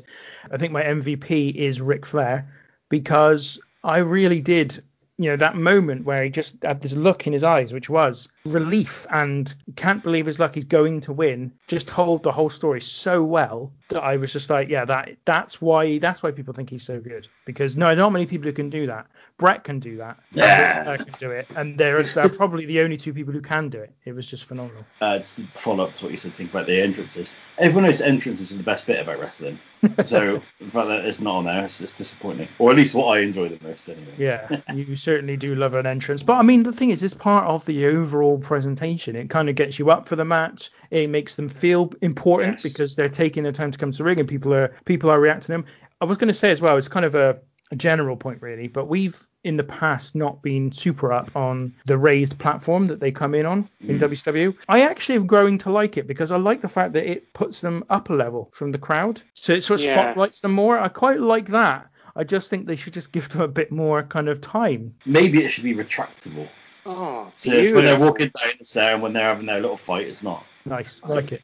Tell you what, glad you mentioned the ramp. Oh, there's two things I've forgotten. The ramp is enormous. Like, I'd be bloody, like you said, when the Midnight Express jogged down, I'd be fucking knackered.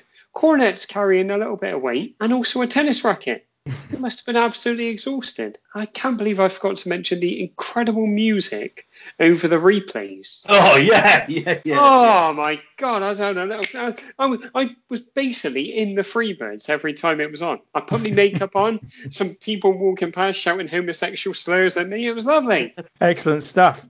So, I guess we should move on to the final portion of our show. But just a couple of plugs first for us on social media. We can be found at RWR Pod UK all over the place.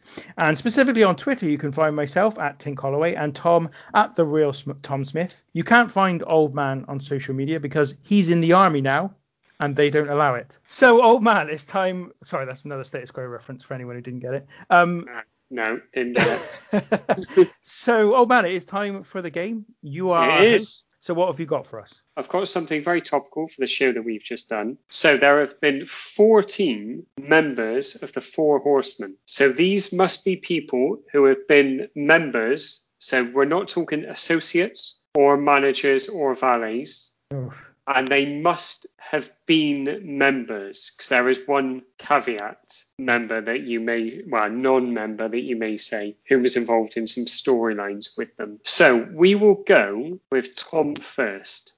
Ric Flair. That's Ric Flair. Ric Flair, who was a member from 1985 to 1991, and then 1993 to 1999. Oh, I didn't think of him. Arn Anderson. Yep, 85 to 88, 89, 91, 93, 99. Ole Anderson. Ole, ole, ole, ole. 85, 87, 89, 19, 93. That was brilliant. Barry Windham. Baz Winder, 88, 89, 90, 91. Sorry, Baz Winder. Yeah. Tully Blanchard. Tully B, 85 to 88. Okay. Chris Benoit. Chris Benoit, 95, 97, 98, 99. Sid. Sid Vicious, 90 to 91, with a leotard. Steve McMichael. Oh, you bastard. Oh, Mongo himself, 96, 97, 98, 99. Sting. Sting, 89, 90. Paul Roma. Paul Roma, one of the longest serving members, May 23rd, 93 to December the 11th, 93. Dean Malenko. Dean Malenko, September 98 to May 99. Yes, that was going to be my next one. And I am now in the struggle. Me too, mate. I'm in the struggle. They have to be wrestlers. They're not managers. They're managers. No. So there's 3 left. Okay, well, I actually don't think I know any other wrestlers that were in the Four Horsemen, other than the one I think you're talking about when it comes to the storyline. But I'm going to say him anyway because I've got no one else. Jeff Jarrett. That's correct. But he's not a member, so Tinky loses. If you could enough. get one, Tom. Oh, no, she went first, didn't you? He went first. Yes! Yes! I picked the one draft pick. Oh, get off your fucking perch, Liverpool. Man United are on their way now. That's 2 wins in a row for Tom in terms of his own going for it, and also 2 losses in a row for me. So we're into a new era, guys. We are into a new era. Wow. How the turntables. That was where I got to. I wouldn't have had another one. Okay, so what we have, Lex Luger, 87. Lugs. Yeah. Brian Pillman, 95-96. The shortest tenured member, Kurt Hennig, August 25th, 1997 to September 14th, 1997. They're not ones that really scream out, are they? No, I should have got Luger, and when you said Yeah. Kurt Hennig, I was like, he's famously the one who slammed the door on Flair's head, so I should have got that one as well. If you hadn't got the main lads, you got some that I wouldn't have. You would have had to have been living on an island. Okay, so that's the whole show. We've got everything in. So, old man, thank you for joining me today. Well, thank you very much. It's nice to be rolling home. And just remember, Temperatura. And Tom, thank you for your contributions as always. Cheers. I'm off to wax Dutch Mantel's back. Well, that should be absolutely lovely for you. Yeah, it's going to take me a couple of weeks. I got the old edge trimmer out.